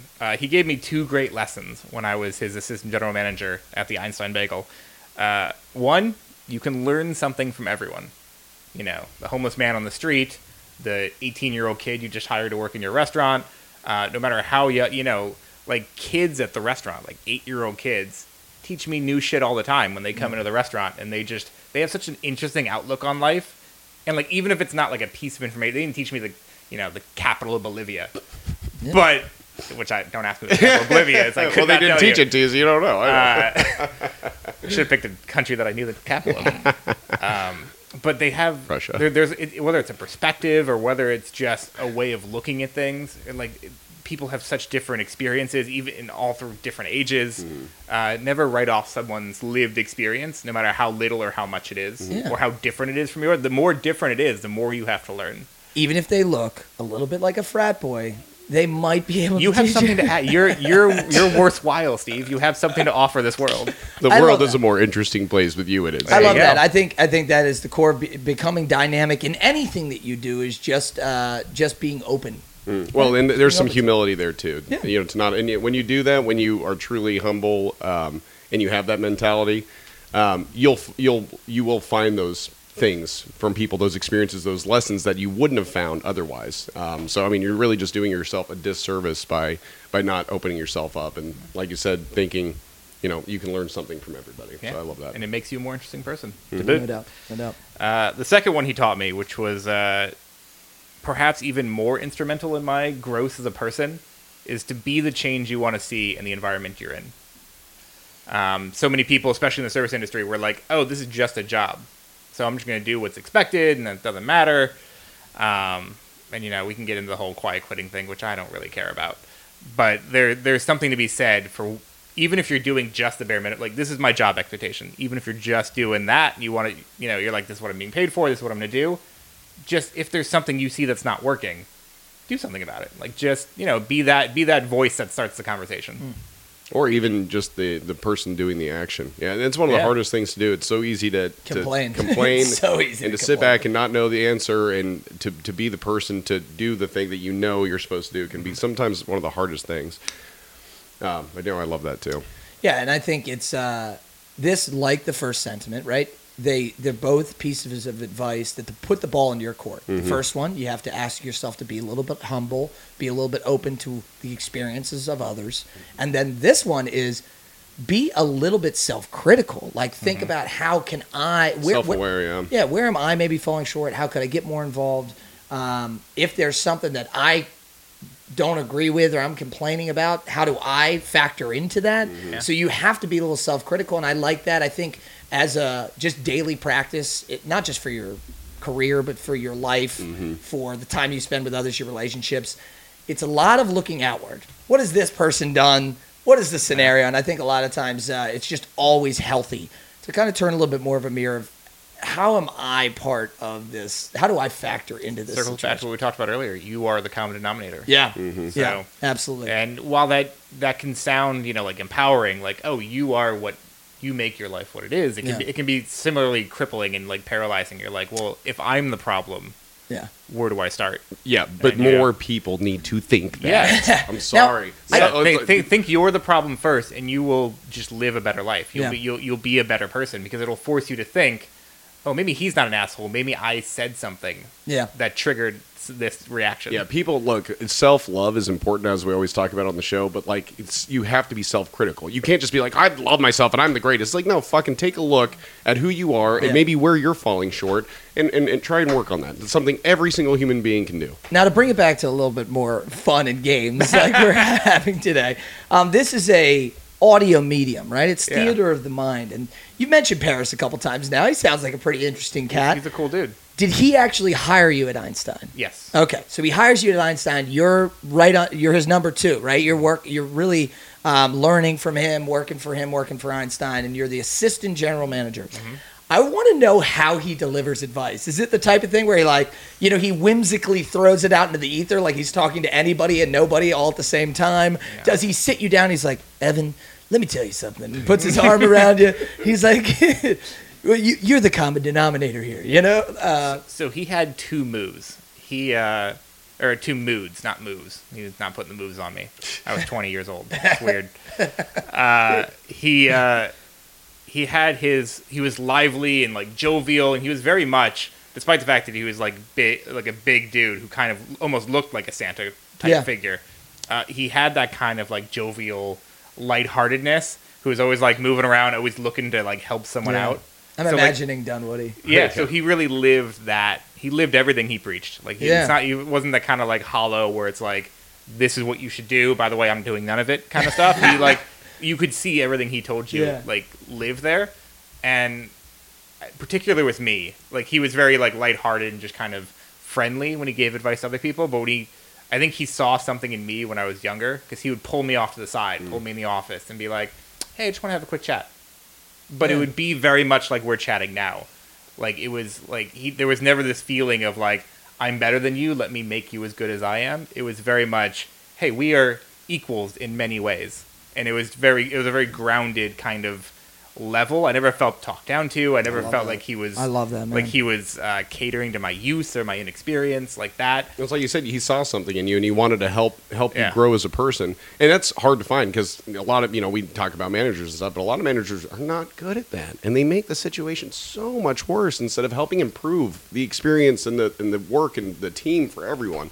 So that's really awesome, and that's a special kind of person. It really is. You don't come by a lot of them in your life, especially in that role, right? You have a lot of good friends that might help you and give you that advice, family members, but it's not always easy to find that mentor in your career. And I think that's really special. All right, question number 3. Worst drink orders. I have been waiting for this one because, again, I have really been blowing smoke at Verde because I love it so much. That is an establishment that has curated a really amazing food and beverage scene. I want you to tell us about the worst drink orders, though. Those drinks that you slightly cringe and judge the customer when they order them, or, maybe just a bad drink that consistently you're like, what the hell is this? I can't believe someone would even consume this. Or, maybe a drink that a bartender made for you out in the wild that you were like, wow, this is really gross. This is a tough one, because one, like you said, Verde does have a great cocktail program. So I think that steers people away from... I think people make their own drinks when they go somewhere and they don't see something they like. They're like, well, I'll have this thing that Steve made me once. Yeah. And like, here's how you make it. Like, it's like Jaeger, Midori, and Malort. Oh, God. It's fantastic. It's fantastic, I promise. Sure, it's like, buddy. Or they pick one of your craft cocktails that you've very delicately perfected over the years, this, and they're this, like, you swap out this for this. It's like, no, that doesn't work. Yeah. Yeah. God, I mean, I'll be honest. Truly heinous cocktails, I don't know that I have like a magnum opus like level badness. Yeah. But I do have 2 hot takes, which I know will upset you personally. Let's do it. Yeah, From I'm excited now. personal experience. I don't look down on people, because one, I believe you should drink what you enjoy. Okay. People ask me, they're like, "What's the best way to drink like whiskey neat? Like, should I put a little water in it? Out of a glass, yeah. Should it have like one ice cube in it? Should I put it in my hands and just like lap it up like a dog?" And my answer is always just do it however you enjoy. Yeah. Like if you enjoy it and you're having fun. All right, peel the damn Band-Aid off. Come on. Okay, we'll start with this one. Rumplemans. Love it. Not a fan. Not ashamed. I think it's fine. It's a special kind of person who drinks that. See, that's what I was going to say. It's not the drink; it's the people that drink it. Is what ruined it. And our lead bartender right now, Justine, who I'll give an honorable shout out. It is her drink of choice. Atta girl. And she slams that shit like no one I've ever seen. Yeah, she does. Good for her. She'll go in and she goes to places in Canton that know her very well, and we'll just be drinking like 3 ounces at a time. Yeah. They give her a rocks glass. May I say brava? Yeah. Like she'll just throw back shot after shot after shot, and then walk home like a champ. Yeah. Like, I always call it bartender's water. I love it. I love it so much. I used to hate it. I used to not drink it at all. And then I met a bartender that was her drink. And every time we went out, you couldn't escape it. She would pop out of she'd pop out from behind a wall and be like, "Here, have some Rumplemans." I like it, but with chase it with a shot of chocolate syrup. That's really good. Yeah, dude. sounds delicious. No, we used to do Rumplemans and chocolate liqueur. Yeah. Junior mint. I'm talking about never mind. Yeah, peppermint schnapps. Yeah, well, you do like patty? a peppermint. Yeah, peppermint. You just squirt. Yeah, but it's like it's like you're in your 20s. You literally have a bottle of Hershey's chocolate. Yeah. I would love to watch you do that. That's That's an ASMR. That image is why Rumplemans has just such a negative association with me. It's kind of like people think about Jaeger. Yeah. The same way a lot of people think about Jaeger, I think about Rumplemans. I love Jaeger. Yes, Unironically. Yeah. Love Jaeger. Yeah. I really do love it. And as I'm speaking, I'm hearing myself in my headphones sound fratty, so I'm going to also give you a little bit of pass on that on the slight insult earlier. Frat's not a negative. It's just it's a collection of interests and personality traits that So are what's your other- that are not negatively or not necessarily negative. What's your other hot take? Dirty martinis? Uh-oh. I think it's a silly drink. Oh, okay. Whoa! Well, it's been a good time so far. We appreciate you coming down. What are you talking This about? is my hottest take behind the bar. All right, go ahead. I'm going to give you room. Go ahead. I love gin. I love martinis, but I also love vermouth. And when you take all the vermouth out and you throw olive brine in there, just drink the olive juice. Well, hold on. Are you implying that like a classic dirty martini would not have the vermouth? It would, but not like it's gone at that point. Because especially a lot of bartenders. Because the brine takes over. Yeah, because a lot of bartenders will do like, well, here's 2 ounces of vodka, and here's like an ounce of olive brine, or 3/4 of an ounce of olive brine, or however you make your dirty martinis, whatever ratio you're using. And then there's an old joke that I heard from many bartenders where it's like, well, how much vermouth should go in a dirty martini? And then they all have like one-up stories where one person will be like, well, you want to like rinse the glass. Yeah. And the other person's like, well, you want to, atomize the glass. And the next person's like, well, you want to put a bottle of vermouth next to the glass while you're making it. And like that's... And it's starting to regress more and more and more. I don't know, man. I don't judge people for drinking it. I feel I'll like put I can that out distinctly there. taste the difference, though. Okay. Maybe. I mean, I'm pretty briny with it. I just know that a lot of people make it so that there's little to no vermouth in there, and it's just olive juice. So I love vermouth. Yeah. And when I'm making a dirty martini, the way I want it is I probably want almost a 2-to-1 gin to vermouth ratio. Like, Okay. I'm not one of the rinse the glass people. I used to have a regular that was put it in, roll it around, So dump do you it do out. like a 2-1-1? How do you... Pretty Okay. much. Yeah. Pretty much 2-1-1. I could blue get down cheese with stuffed that. olives. You- And if you have some cocktail onions, throw those bad boys If in you there. made me a 2-1-1 dirty martini with a blue cheese olive, I would drink the shit out of that. Now, hot take back for you. Uh-huh. Okay, get your fucking martini and Rossi vermouth out of my goddamn life. Okay, get it out of here. We use Carpano Antica and I know, which is why I go to your restaurant. Which is those are your sweet vermouths of choice. Yeah, that's why I go there, because I love that you guys have some higher quality shit. I've been living in the bar business for 20 years. It's Martini and Rossi fucking everywhere. I don't know what happened. We need them to take a little bit of a step back.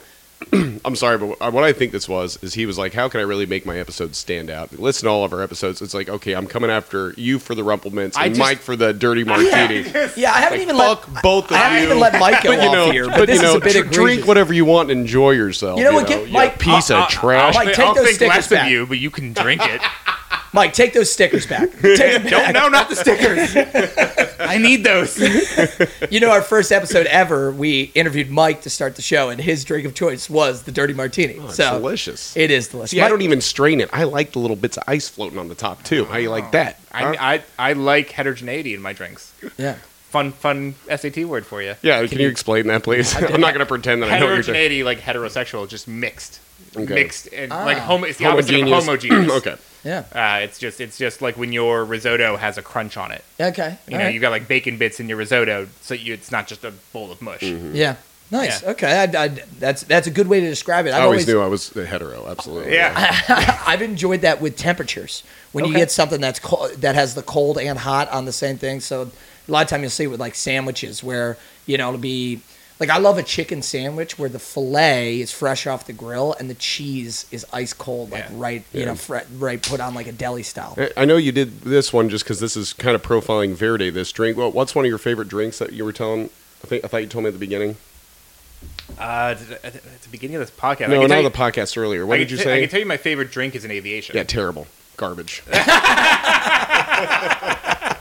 What a dick. I knew he was setting you up, too. I couldn't help myself. I got to let him walk into that one. I could talk about an aviation all day. So you can bash my drink. I'm an equal opportunity basher. I bash you, you bash me. Hey, that's what we're all about. I'll do a little bit of bashing. But that seems to be the issue, is that why are you completely clouding one of the best ingredients with just too much olive juice? So, let me put it this way. A properly made dirty martini that is balanced and it can be very enjoyable. Yeah. So many places do it so wrong. Yeah. That it is just olive juice or olive brine, and that's I think where it gets me. I had one the other day that was probably 2-to-1 olive to gin. Yeah, that's the problem. It was just like, what am I drinking here? And also, martinis in general, it's so hard because everyone has the proper way they want to make it. Yeah. Well, I was taught a series of questions, right? So Yeah. somebody orders a martini at your table. You say, would you like vodka or gin? Would you like it up or on the rocks? Would you like it or stirred? You know, shaken or stirred, dirty or not dirty? Yeah. Right? And then I always ask, would you like it with vermouth? You know, would you like it to have a taste of vermouth or no vermouth? And so if somebody ordered a martini, some places I've worked, the higher end cocktail bars, you walk them through that, and I had like little notations for each one that I knew. Okay, this is exactly how I'm going to play. How do you feel about people who bring the drink cards that have the proportions and the ratios that they want? That's never happened to me, but I'm about it. Yeah. I'm not Like familiar He's saying with like this. showing up with a customers- cocktail spec. Some customers and will saying, literally this is go what I out, want exactly. They'll go to it and they'll say, "I want an old fashioned. Here's how I'm I game want with to that. make it." Yeah. I think that's awesome. I think I'd be okay with that. Yeah. I mean, I think if you go to a nice establishment, it's a little cheeky. And it's a little pretentious. And 'Cause why you're- don't you trust yeah. me? Let me maybe talk- change the game I mean, for you. talk to me about it. Yeah. Like if someone handed me that at Verde and I was bartending and we weren't particularly busy to the point where I had to just take it and make it, and I had like 2 seconds to be like, oh, okay, well, why this? I would like engage them in a conversation. Correct. It would be like a thing. Be like, oh, I noticed that you used Peychaud's and Angostura What do you in think your of old that? fashioned. Right. Like, is there a reason for that? Like, what are you getting from that? Because just like Paris said, you might learn something new from this person Yeah. too. But I think it's also the presentation. Like if they walk in, you're like, "Hi, how you doing today?" And they just hand you the card Just in your face. throw it at your Like, what face. the fuck, man? But if they're like, "Hey, I really don't mean to be Very bothered. particular I'm about super my drink." particular how I like my Yeah. dirty martinis. Is there any chance you can make it to Oh this yeah, spec?" yeah. The context is always I'm going to be cool- super important. I'm cool with that. If I'm ask before you pull the card out. Yeah. Be like, I have a certain way I like my martinis. Could I give you the recipe for it? Be self-aware too. If Yeah. we're getting our asses handed to us, I'm not fucking going over your cocktail spec for the first time. We've talked about this a million times, but the context of when you're ordering, where you're ordering is so important. You know, don't go to a fucking frat bar and order a dirty gin martini like I have in the past. Guilty. Yep. Wait, That's me. That's why you don't like them. Yeah. See, we're getting the backstory. Now finally. I've never enjoyed beer. Yeah. Like I'm not a beer drinker. I'm a wine cocktail guy all day, every day. So I struggle when I go to dive bars and stuff, and I'm like, I hope you have a cider because that's what I'm getting. No shitty beers. So the shittier the beer, What the about more I Miller Lite, enjoy the it. champagne of. Well, I'm saying like Natty Bo here in Baltimore. Yeah. I love because it doesn't taste like beer. And the worst, I'm gonna get so much flame for this, but I'm fine. The less beer, like the nicer the beer, the more craft the beer, the less I will enjoy it. Yeah. I'll enjoy the first sip. Like I love flavors, I love the complexity. I can appreciate it. I will not enjoy it. Yeah. Well, hey, fair. know what you like, and Yeah. I dig that. All right, let's keep it moving. Mike, you want to tee him up for question number 4? Question number 4. And we've expanded this one. So this is obviously mistakes and fuck ups. We want to hear about you or coworkers or other service industry professionals just crashing and burning. But thanks to the mighty Kempa, we've expanded this one as well to where we can also look at triumphs and victories. Maybe you had an Highlight absolutely reel. Fun, yeah. incredible shift or something, and you just want to shout that out too instead of being so cynical like we always are. So I'll start off with a preface that myself included and present company, we all fuck up all the time. Some more than others, but it's part of what makes Steve immediately looks over at me. It's part of what makes you better. And you'll never people who don't fail and don't mess up aren't trying. Yep. Or they're not trying enough. They're in a comfort zone. Yeah, they're just sitting in their happy middle ground, and they're like, I'll just stay here. It's the people who are trying to grow and trying to do new things that are the ones that are messing up the most. Remember that when you're listening Yeah. to this bad audio, folks. Yeah. Okay? You're fucking welcome. We're trying. when you messed up, just know that's a moment where you are bettering as a person. A lot of times you like dwell on it. And you're like, oh, I fucked up. But no, that's a moment where you're gonna remember that, and the more you dwell on it in the moment, the more it'll make you better in the future. So it's It's not More about, thoughtful. falling Don't get down. too It's worried about about it. getting up. Yeah. Yeah, no doubt. we have had who I will leave nameless, but at Verde we did have a server have a particularly terrible day. There was a lot going on in their mind. They were dealing with some family stuff, and you could tell that they just weren't there all day. And if we weren't so busy, I would have sent them home, and they would just let them go. But they told me they were fine. They'd like to continue working, and they proceeded to drop not 1, not 2, but 3 different trays of glasses. Oh, man. And not just like drop them on the floor, but drop them at the serving station upstairs, which happens to be right next to the staircase that goes up to the 2nd floor. So it became a waterfall, not once, not twice, but 3 times. We had cascading Negronis and Prosecco's and all sorts of alcoholic beverages raining down the center staircase in the middle of the restaurant. Because you've got the bar area, then you've got the staircase, and the bathroom, then you've got the dining room and the kitchen, the open kitchen. Yeah. So the staircase is in the middle of the restaurant, next to the side door. You walk right out the restaurant. So it's just like something out of the Rainforest Cafe, where there's just an in-restaurant waterfall coming down the staircase 3 different times. It was white noise with your Negronis and pizza. It was catastrophic, and the best part about that night is the guests. The first time it happened, they were like concerned and a little bit upset, and it was kind of ruined the mood. Second time it happened, they were like, "No way did that happen again." This is the joke. Third time it happened, most of the guests were. This is over the course of like an hour and a half. So a lot of the guests saw all 3 incidents. Right. People are still eating. They're there for their meal. So the people who got there during the first one saw the third one. And it was just the atmosphere. They were super supportive. It was almost like when you trip and you stand back up and people like give you the little like golf clap. It was great. Oh my God. It was. I will never forget that day. How did she recover, react? She handled it like a champ. Yeah. She's a young person. So, but it was embarrassing and it was hard for them. But it was, they got past it. Now it's something she can laugh about, right? And now we can all laugh about. You will carry that story for the rest of your life. Yeah. There are moments that you just remember, and that'll be there. The triple tray drop. Sounds like a wrestling move. That's incredible. Any other ones that you've seen kind of out and about as you've just been in other bars, restaurants, as a patron even? Massive fuck-ups. That's a good one. Or triumphs.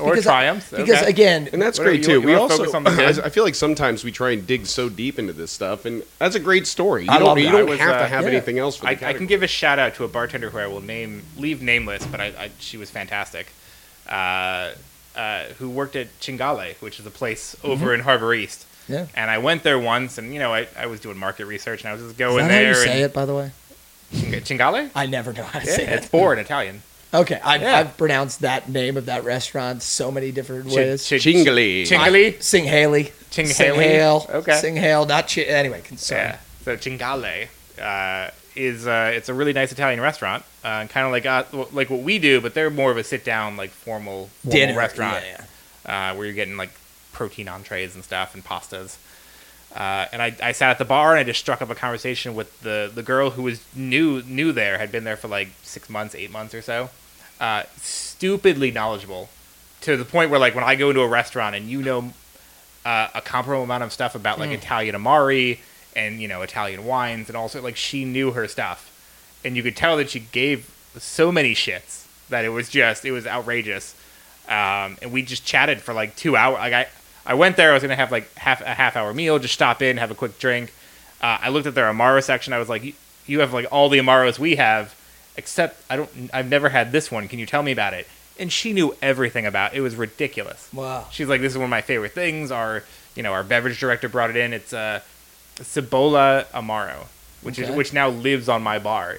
I enjoyed it so much. That's incredible. It is now a permanent staple in my house. She probably, all the preparation, time, effort, passion that got her to that point of knowledge, right? Yeah. When she gets to let it flourish, man, that feels well, good. And when you find somebody else who has the same interest and you get to share that, it becomes intoxicating. Great really when it's appreciated. Because sometimes it can feel like an endless task. There's so much to know. Right. That you're like, well, why bother knowing any of it? Yeah. Someone could ask me a question I don't know tomorrow. I couldn't conquer this. There's another bottle of wine shooting onto the shelf every other week, right? One thing a day, that's all I worry about. That's awesome. Shout out to her. And I'm glad that's why I pressed a little bit harder, Mike, because we do need to, I think, highlight more of our wins. We had one guest early on go, we asked him at the end, hey, any advice for the show? And he's like, Yeah, why are your questions so depressing? That was, shout out to JT. They're all so Stockholm. negative. Can you ask people some good things? The restaurant industry in general is just a little like that's something I try to turn around. It's just like we focus so much on the shit that goes wrong, and it's like every day, just like stop at the end of a shift and be like, dude, we fucking crushed it. The show's called The Bartender Rant, not The Bartender Happy Hour. I know, right? but no, it's good that we get to talk a little bit about that too. All right, question number 5, Evan. Health code violations. Now, it's very important with this category to protect the innocent and the guilty, especially the guilty. Alrighty. So the big one that I think probably countless people have said: cough into your sleeve, cough into your shoulder, cough anywhere except your hand. You could have done this in or in Pet Peeves Misconceptions. Yeah, and it's just. I have a hot take about this one. I saved it for this because you guys sent me the list of questions just to kind of noodle my brain around, and I was like, yeah, obviously. I have a hot take Okay. for you here. What do you got? Okay. The lady is she has her own pet peeves, mostly about me and how I act and what I do. Oh no. I have an issue with like subconsciously, inadvertently, when I have to go to cough or sneeze, like holding my hand up. It's a learned behavior. I understand, right? Because if you were a child of the 90s, they told us all to do that. And then all of a sudden in like the early 2000s, it was like, do it into your elbow pit. You know what I mean? And so... Wait, how are you saying that you did it before? Just like that. Or, if you're sneezing, doing it like that. Because I remember vividly as a young kid in like grade school, them being like, don't just sneeze or cough anywhere. Do it in your cover it up. Put your hand in front of it. Cover that it is up, not right? how I was raised. Yeah. I'm just Put saying. the thing you put on everything in front of it. No, I'm with you. It was dumb. I'm not arguing with the science. The elbow pit is much... I mean, there's already a little bit of piss on there. Why not? The elbow pit is superior. That's not what I'm saying. I'm just saying, you're right. It's a learned behavior. I was taught that. Now, I am happy to say that since we've been sharing a wonderful relationship, I have converted to an elbow pit sneezer and cougher, and I've gotten better with it. I still, on occasion, find myself like making that mistake. And this is where my hot take comes in. The one good that comes out of it is now, if I do sneeze or cough into my hand, I'm like, it's on fire! And I immediately... You wash it immediately? I immediately run and get to the... Stop what I'm doing. I run to the sink. So I will say that my general hygiene, especially the washing of hands behind the bar, has skyrocketed when I make those sorts of mistakes. The people are so thrilled. See, what I'll do sometimes, I'll literally in the shirt. Put my shirt over my nose. I've done that one many times too. How do you feel about the in the shirt move? It's not something I would do if I was like working behind the bar. I mean, if you're behind the bar, your shirt's not clean to begin with. So don't put your hands on your shirt either. That's a good point. But that's better than the hand, way better than the hand. but worse than the elbow pit. Yeah, then worse. Well, see, but this is why I do it, because there's still stuff can escape, and if I have like really cough or like sneeze, I'm not putting anyone around me at risk of this. I'm going inside here. I would love to meet somebody that wants to take it to the next level. Like the elbow pit's not enough for them, so they get down in the fetal position. They like cough in between their legs, like down onto the floor. Head back. I am one of those people who I'll have my hands in my pocket, or I'll be doing something, and I go to sneeze and I feel it coming, and I will just like do a little squat and just right onto the ground. Yeah. And just great. like all over my pants. That's like great. just throw it down. That's great. That is lower. People have looked at me, they're like, you're fucking weird. Because my sneezes and my coughs are like full body. Violent. Particularly my sneezes are like full body exercises. Oh my God. I'm sorry, I'm trying to be considerate to you, That's weird, I know. Hey, how about next? Sorry I sneezed on the floor that you step on. How about next Your time? shoe's dirty, you wash it. How about next time we really make this a dirty martini? I'll sneeze right in your fucking glass. Swish around the vermouth afterwards. That is a good one. Any other health code violations before we take us into halftime? I mean, restaurants in general are dirty places. Yeah. And we need to keep better care of them. Yeah. Just in general. Yeah. There's just the small little pits in the underneath the sliding doors in your coolers, and clean out your ice tray once in a while. Mm-hmm. Your well's probably gross. Just look at it once or twice a week. Yeah. I have give it a nice deep clean.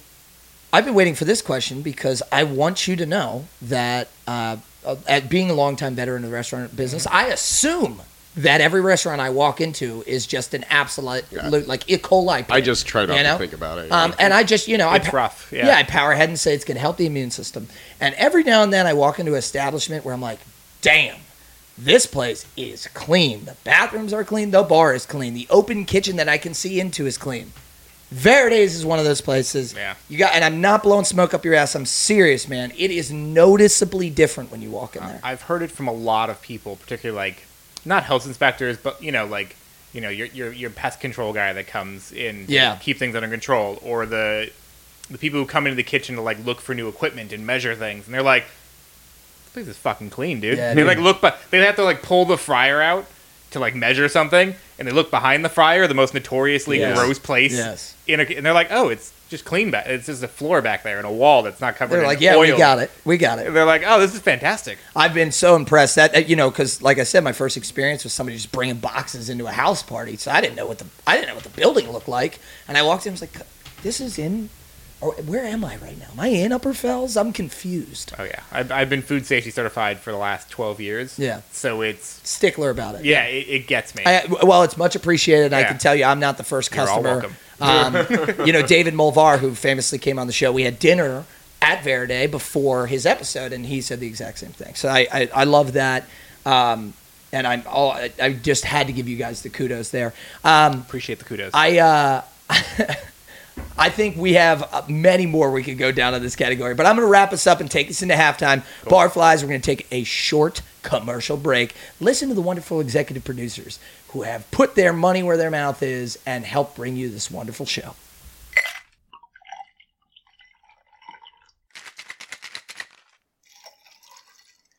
Don't you dare hit that skip button.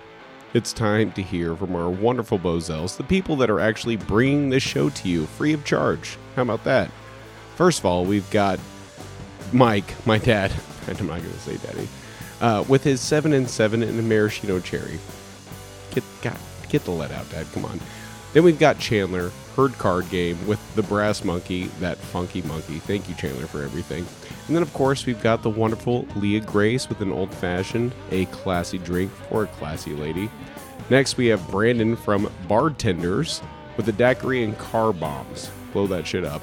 Then we have Leo, sorry, buddy. I know we fucked your name up a bunch of times, but Leo Lelarge from Brazil, currently in Paris. The Madeline shot. Shaken shot of amaretto, Contro, and pineapple juice. Okay, buddy. Then we have the wonderful Javier Ramirez, Dactyl Death. The Passionful Daiquiri is his own creation. Then we have Regina Grace with a Draft Natty Light and a Hot Malort and a Champagne Flute. The Champagne of Pain. Get some help, girl.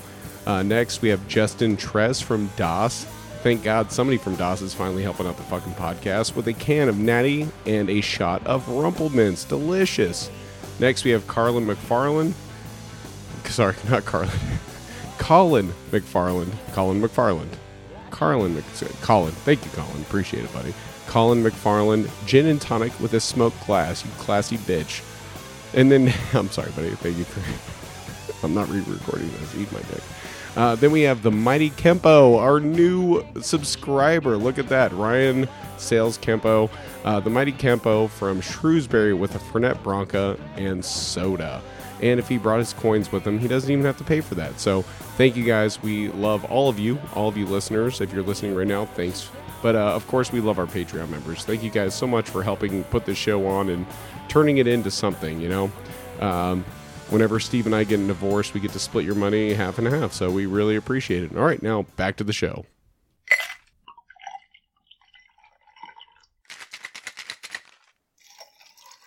Welcome back, listeners, and all you wonderful barflies out there. Another great shout out to those wonderful executive producers.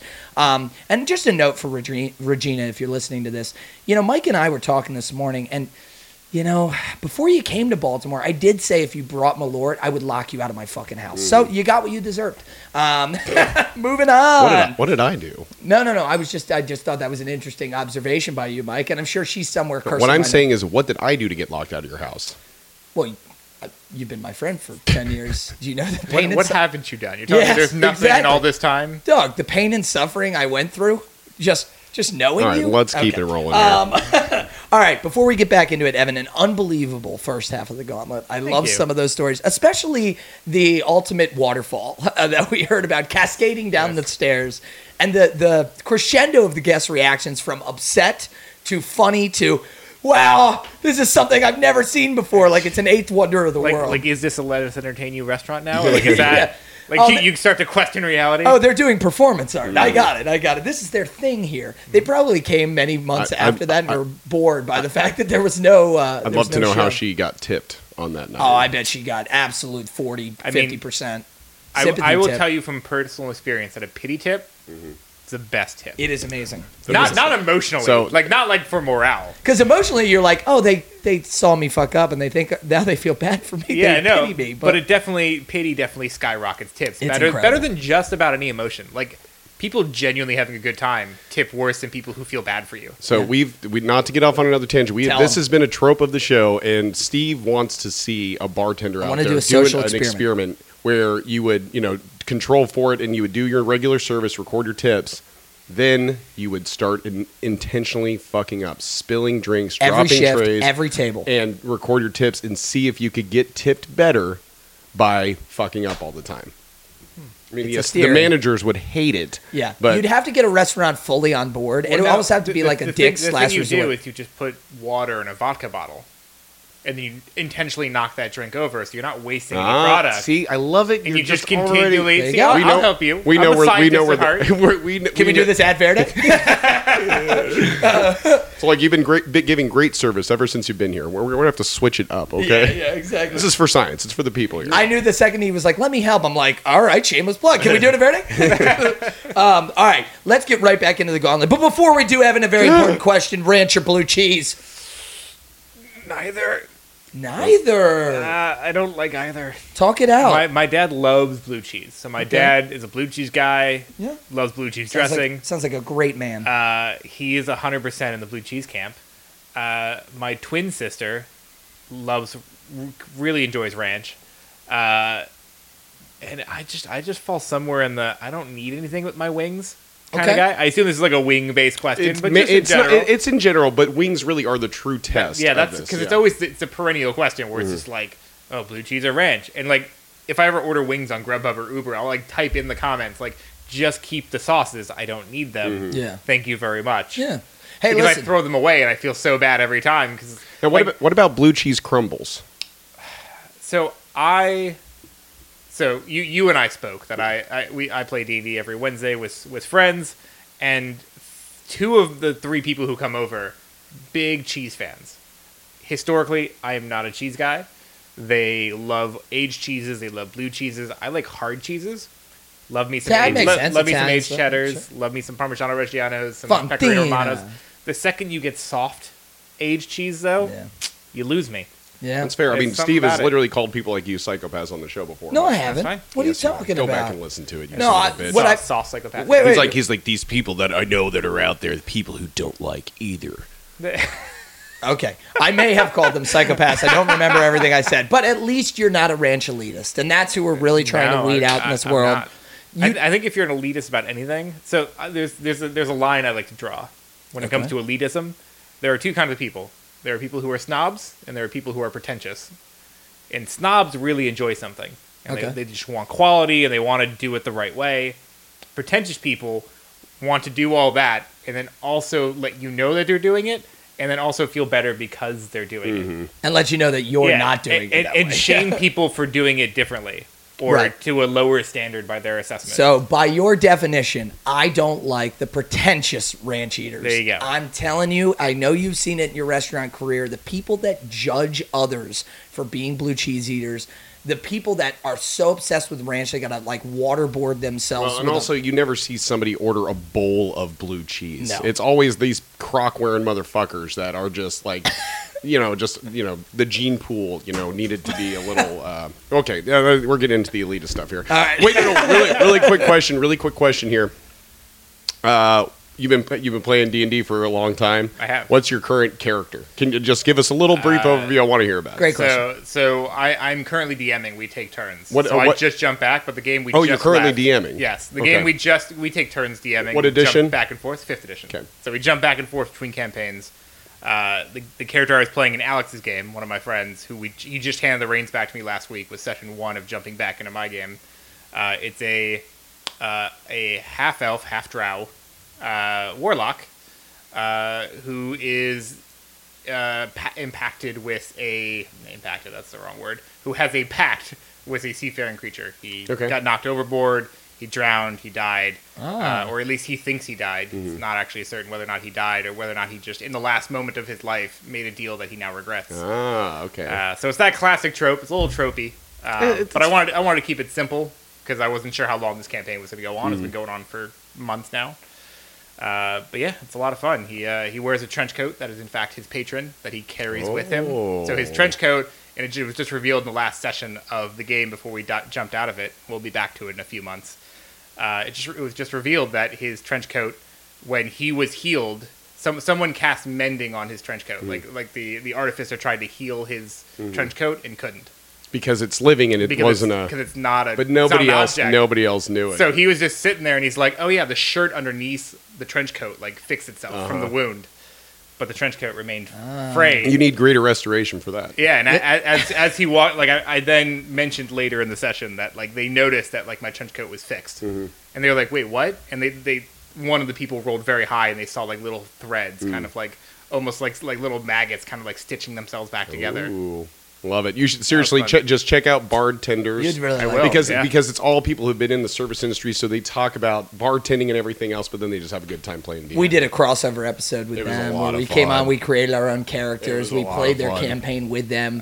Our characters went to the fictitious bar, the tale and the telling, and I really love D&D. I've only played a handful of times, but I love the creativity of it, and I love that it tries to push your limits to be creative and thoughtful and There's a lot of similar through lines between bartending and serving and D&D. Like absolutely. The storytelling aspect, collective the storytelling, collecting knowledge and then sharing it with other people. Yeah, it's all part of your arsenal. We just had somebody on recently that introduced to us Fernet coins, and we had never heard of the Fernet Branca. Are you familiar with the challenge coins? So I'd never heard this. Apparently, Fernet Branca, being this famous Amaro. Or this famous Amari, what they do is they produce these coins, and there's different types of different countries produce them. It's either a country produces them, a bar can produce them as well. Commissions a bar to do it. There's not a lot of them. They're serialized, so there's only so many of them. And what basically happens is you can never ask for one, you can only get one. I'd never heard of this before. But basically, if you're part of cocktail competitions, if you sell a lot of Fernet Branca, you can get one. And these coins have D&D level power. So like if you're in public and you're out and you slap the coin on the table, the bartender has to give you a free shot of Fernet Branca. If you're out at a table and you slap one in front of your buddy, they have to buy you the Fernet Branca. Or you can challenge them to a drink. Unless they pull out their coin and slap one down, and then it's a challenge. If you don't have it on you, you're allowed to walk 5 steps to retrieve it. Yeah, do you see how this is very cool. D&D? This started from military challenge coins. That's people post World War II in Italy. And they're still around, but people can do this. My buddy Fred, Annie's brother, was telling me because he was in the Marines. Yeah. People get challenge coins from like when they are in the service, and a higher ranking official wants to commend them. They'll give them a challenge coin. I just loved it. It's this underground bartender secret society. Yeah. It carries power with it. The guy who was telling us about it, he set up the story perfectly. He's like, it'd be great if you had 1 coin. It'd be even better if you had 2 coins. Yeah. You know what's better than 2 coins? 3 coins. Seriously. And he told us these wonderful stories of how he earned all of them. And if you don't want to subscribe to the Patreon for a long time, you should honestly just subscribe once and go through and listen to the content. Yeah, because Kempo's Patreon, dude, all of the Patreon stuff is Kempo's great, Shift Drink episode was unbelievable. And you'll get a shout out on the podcast. So give us your fucking money. So anyway, let's keep it rolling. You know where I'm going the very first time I get my because I'm determined to get one of these Fernet coins. You know where I'm going. Stroll up to Verde. You know I am. Be like, I know you got Fernet on the Amaro shelf. I'm like, get the bottle, baby. All right, Evan. Question number 6. Let's get back into the gauntlet. Before we jump into that, I feel obligated to educate you a little bit. Amari is plural. Amari is plural. Yeah. Not Amaros. Yeah. I said it and I knew Well, Amaros is English. But if you want to do it the Italian way, it's Amaro, just Amari. All right. And that's the distinction. Some people think it's pretentious when people hear like Amari. You know what? I'm doing a St. Petersburg, St. Pete's thing to you right now just to piss you off. No, I'm just kidding. I appreciate I appreciate the correction because Well, you've pluralized Verde a few times, like I used to do with Potbellies. Verdes, yeah. And my high school girlfriend used to get livid when I would call things like Potbellies. Like, no, it's Potbelly. Potbelly, like, stop pluralizing or possessifying these restaurant names. Well, it's an important correction because, again, I'm spewing so much hot garbage out my mouth in the show, Right. and I would like the listeners to actually get, like, fact-based material from time to time. So it's a very important correction. There you go. All right, my friend. Question number 6. Ratchet and crazy customers.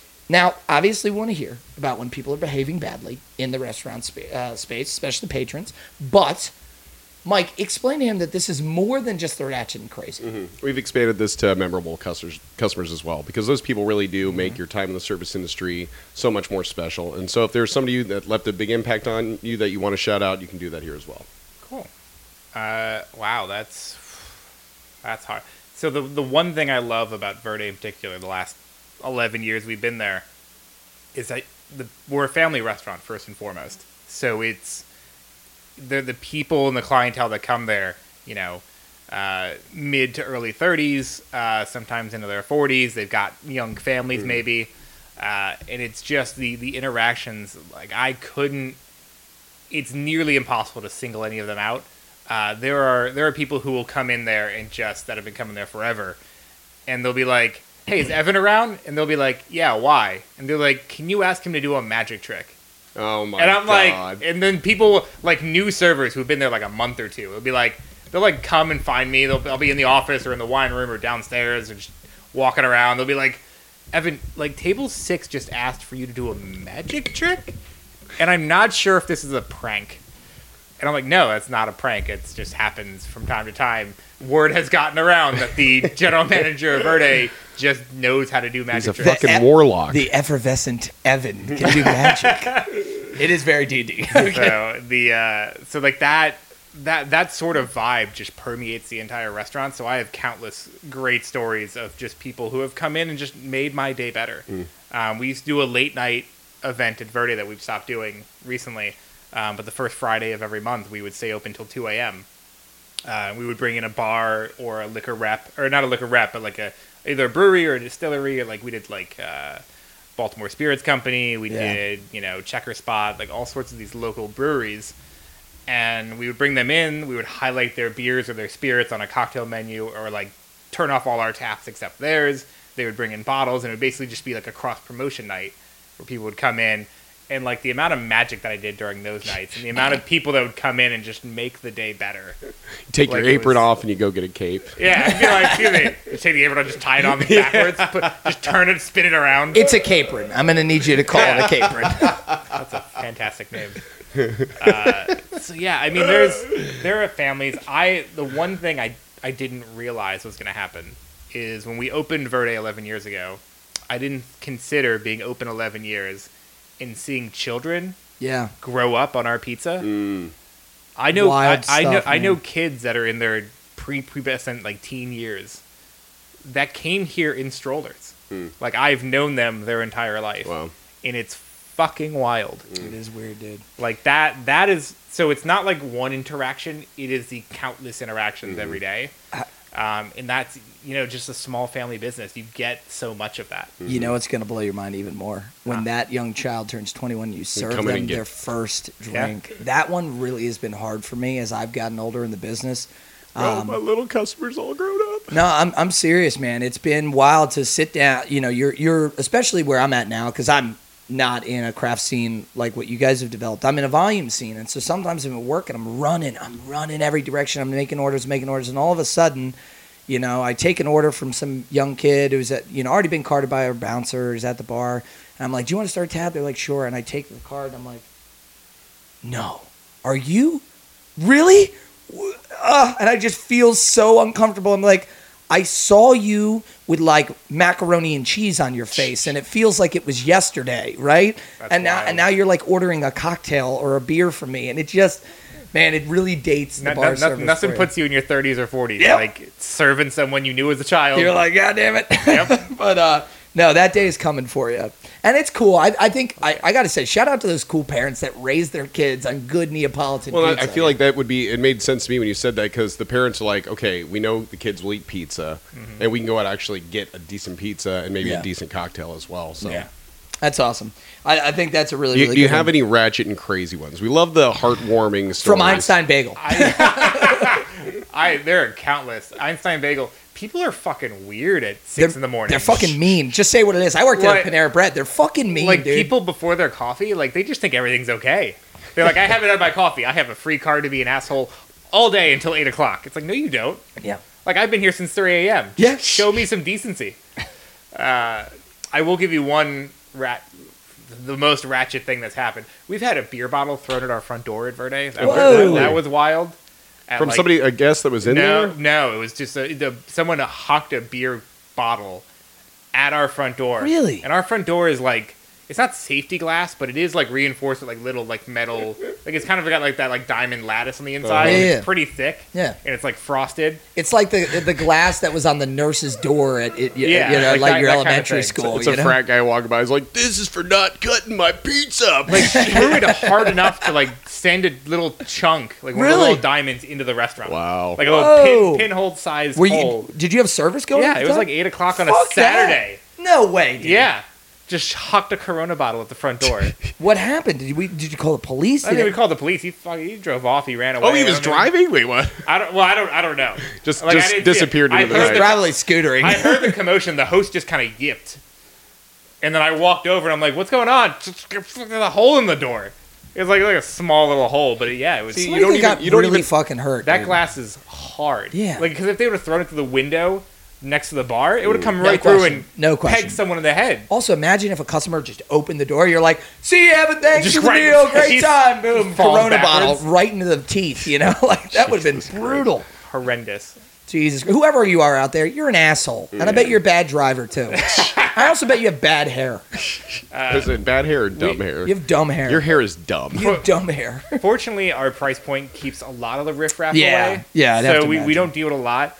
We do deal with entitled older people, yes, particularly in their late 40s, early 50s, who are emotionally ratchet. That are like drunk, but refuse to admit that they're drunk. So we've cut off maybe a handful of people a year tops. Like we're not in a bar in Fells Point. There's a great vibe there. Dealing with that. Great vibe. But this one lady came in and just could not walk straight. She walked in, she tripped on the carpet coming into the restaurant. She looked over the host's head and she said, "Can we sit at the bar?" while slurring all of her words. That's also not where the bar is. Then walked to the bar, and you've been to our bar. You know we've got those stools that like spin up. They're backless stools. They're also different sizes. Well, they're different heights. Yeah, but you can spin them. Yeah, no, I know, but I'm saying goes down, counterclockwise goes yeah, up. but you can like customize it. That's what I'm saying. But my point is, it's a backless stool. You just step over it and you sit down, regardless of what height it is. And she walked over to it and she just put her hands on it, and she kept lifting one leg and then lift the other leg. She was trying to figure out how to mount this thing like it was like a bull that was going to throw her across the bar. And then she sat down, she kind of like stumbled, and the bartender just looked at me. He's like, "Dude, we can't serve her. Like, what are we doing?" And she lost it. Like, the idea that he like slid them over, and like the guy had also clearly been drinking. Like, they had both been drinking, but he was at least holding himself together. Yeah. Like, we were maybe going to one and done him kind of thing. Yeah. But like, we're like, I can't. She can't even stand up. Yeah. It was wild. It's tough, man. You got to hate it when people get wasted and get angry. I mean, they're doing you're doing them a favor. You're trying to keep them safe, and it's hard that that's the thing I tell my staff, and I will tell all the bartenders out there and all the servers, because we had a server cut off. Actually, I can give you another story. We had a server cut off a table of like maybe early 20-year-olds, and one of their IDs looked kind of sketchy. So she's like, "I can serve you two, but this ID kind of looks a little weird. I'm sorry, I don't feel comfortable serving you." And they lost it. Like, they just were not having it. And they were like, "She's 29." And then, like, the table next to them is like, "Ask her where she was on 9/11. You're like, what? Jesus what are we doing? Yeah, look, we reserve the right to refuse service to anybody. Yeah. Number one, okay, this is a private establishment. It's not. You do not get the privilege of eating at You don't Verde. get to be young and 20 Exactly. and then upset that your ID was a little sketchy. Where were you on 9/11? That is a Yeah. great question to date people. The other, and I love that we watched Roadhouse last night because it comes into play when they first meet Dalton. He's like, I want you to be nice. If somebody calls you a cocksucker, I want you to be nice. What if somebody calls my mama a whore? Is she? I want you to be nice. That's the thing. It's tough because you got to cool people down, but you just got to know when it's not safe. It's not safe for you. It's not safe for the customer. It's not safe for the rest of the pastry. And I've explained to all of our younger staff, I'm like, so let me tell you what happens if you serve someone who's underage and they signal a cop and he writes you a ticket. That is hundreds, if not thousands of dollars. Like, they can fine you anywhere up to like $5,000 that you don't have. Verde will be fine. You get fined and Verde gets fined. Verde has a bad day and you throw away all the sales for that day. You're going to have a bad month or year. Oh, yeah. Like, probably, yeah. Like, it's not comparable. We're not doing it for our protection. We could lose our liquor license. That would really suck. Yeah. But no one takes your liquor license away from one bartender mistake. It's a repetitive. We had a regular that I had to ban for good, literally just a week ago. We were one of our best regulars. Him and his buddy, they're foreign. I'm not sure where they're from. Eastern Europe, Balkans area. And they come in. They used to really love Val. They would come. They would drink some beers. The two of them would just slug beers, maybe get a little food. For the very first time, I saw them both come in with significant others. Dates or partners, whatever. They are there for a good 5-6 hours. Nothing different, right? Nothing out of the norm. But on this particular night, the one guy decides that he's going to walk outside to smoke a cigarette, as they generally do. We're not worried, right? Yeah. We don't even take a tab for them because they come so often. Walks outside to the front of the restaurant on Harford Road, right? So now you're way exposed. You're at the corner of Harford and Joppa, big, busy intersection. And just so happens that right at the time that he goes out there, which I thought to smoke a cigarette, I'm walking right behind him out to close the decks down. I'm going to wipe the tables, turn the TVs off, lock the doors, right? Kind of a thing we do toward the end of the night. As I walk out onto the one deck, if you're standing out the front of the door, you can like reach into that, like there's an opening, right? Like the deck's right there. And I walk out and we have this giant industrial fan because it's still really hot. And there's some like mist spraying out of the fan. I'm like, what the fuck? As I open the door, I look around the corner and I get met with this guy's fucking cock. He is standing there, ass cheeks to Hartford Road, peeing back at the building, dick hanging out of his pants, just on the sidewalk, ripping a cigarette, peeing right into the fan that's on the deck that is now spraying piss all over the place. Jesus Christ. Okay? And I look at him and I'm like, what the fuck, man? And he like zips his pants up. I go running back outside to him. I'm like, you're fucking done. Who's putting their dick anywhere near a fan? That's not it. Darwin would like a message. He was like peeing to the fan. He was like, he had a fence in between him. But he was making this sound like, wah, wah, wah. I don't even think he really, I know that kids. sounds crazy. I don't think he even saw the fan. I think he was just peeing. Oh, I'm sure. Yeah. But he was peeing on the building. And I'm like, what the fuck, man? I was like, you're done. He's like, yo, calm down, man. It is not that big of a deal. And he's like trying to give me the whole shtick. He's not even that drunk. And I just remember being like, look, dude, if a cop comes by and you're peeing on this building, there's a chance we lose our liquor license. And you know what happens if that happens? All those people that work here don't pay their rent, all right? So this is not funny. Like, and so we ended up having I went in, closed his check, gave it to his lady. I said, you guys are done, you're banned. We ended up kicking them out for the night, and they're on the shit list at the moment. But piss list. Yeah, the piss list. It was crazy. I was going to give you shit because you did the same thing you always do, but that was pretty good. Thank you. I also had that was a great story, Evan. Let me tell you some of mine. All right, here we go. No, I've been wanting to tell the ratchet crazy customer story, but it hasn't been the right time for it. That was great. I love that he pulled his pants all the way down. Plus, I thought did he like were they ankle or was he like holding it at the waist? He's pulling his shirt up. You know? He almost like had him like to his knees. Okay. I mean, like his ass was hanging So he out. did the spread leg. Yeah, and they were trying to like hold. He kind of his legs were holding. Little bit of dignity left there. I also told this story because the idea of me wiping up piss off of tables, I thought would really amuse Michael. I thought he would really enjoy that. You got to mop those tables extra well. You got to mop them. All right. That one's to the spank bank later. Question number 7. You just calm down, Evan. All right. Who do you think you Fights, are? arrests, and fires. Now, what we want to hear is about when shit pops off in the restaurant business. Obviously, we know about kitchen fires and you know the crazy things that happen, but I want to see what people are made of. How do people react to these crazy things? Mm-hmm. I actually have two really fun actual fire stories that Good. don't involve Steve loves the a kitchen. good fire story. When I was working at the aforementioned Castaways when I was very young, they had at one point those kind of very classic like linoleum checker tablecloths that you see at some Italian restaurants. Yeah. Like back in the 90s. Oh, I know. Yeah, it Or almost the- like made of fabric. yeah. or, Then or the dress that what's her face is wearing Kelly in Lynch Roadhouse. is wearing in Yeah. Roadhouse. Yes. Well, it's like oh god, what is it? It's like rubber on the bottom, but like plastic. I know on the exactly top. what you're talking about. Yeah. And one day they were walking a cake out that had candles on it, and they tripped on the deck because it was like literally a wooden deck, so it was like slightly uneven. Sure. And you have like little Wear and tear over stub the your years. toe in places, and just kicked it and just yeeted the cake onto the table. Oh, and that Like linoleum candle burns first. like a motherfucker. And it set the thing off way quicker than any of us were ready Wow. for. It was a brutally hot day, so it was already like 110, like just sitting in the sun. So it was like ready to go.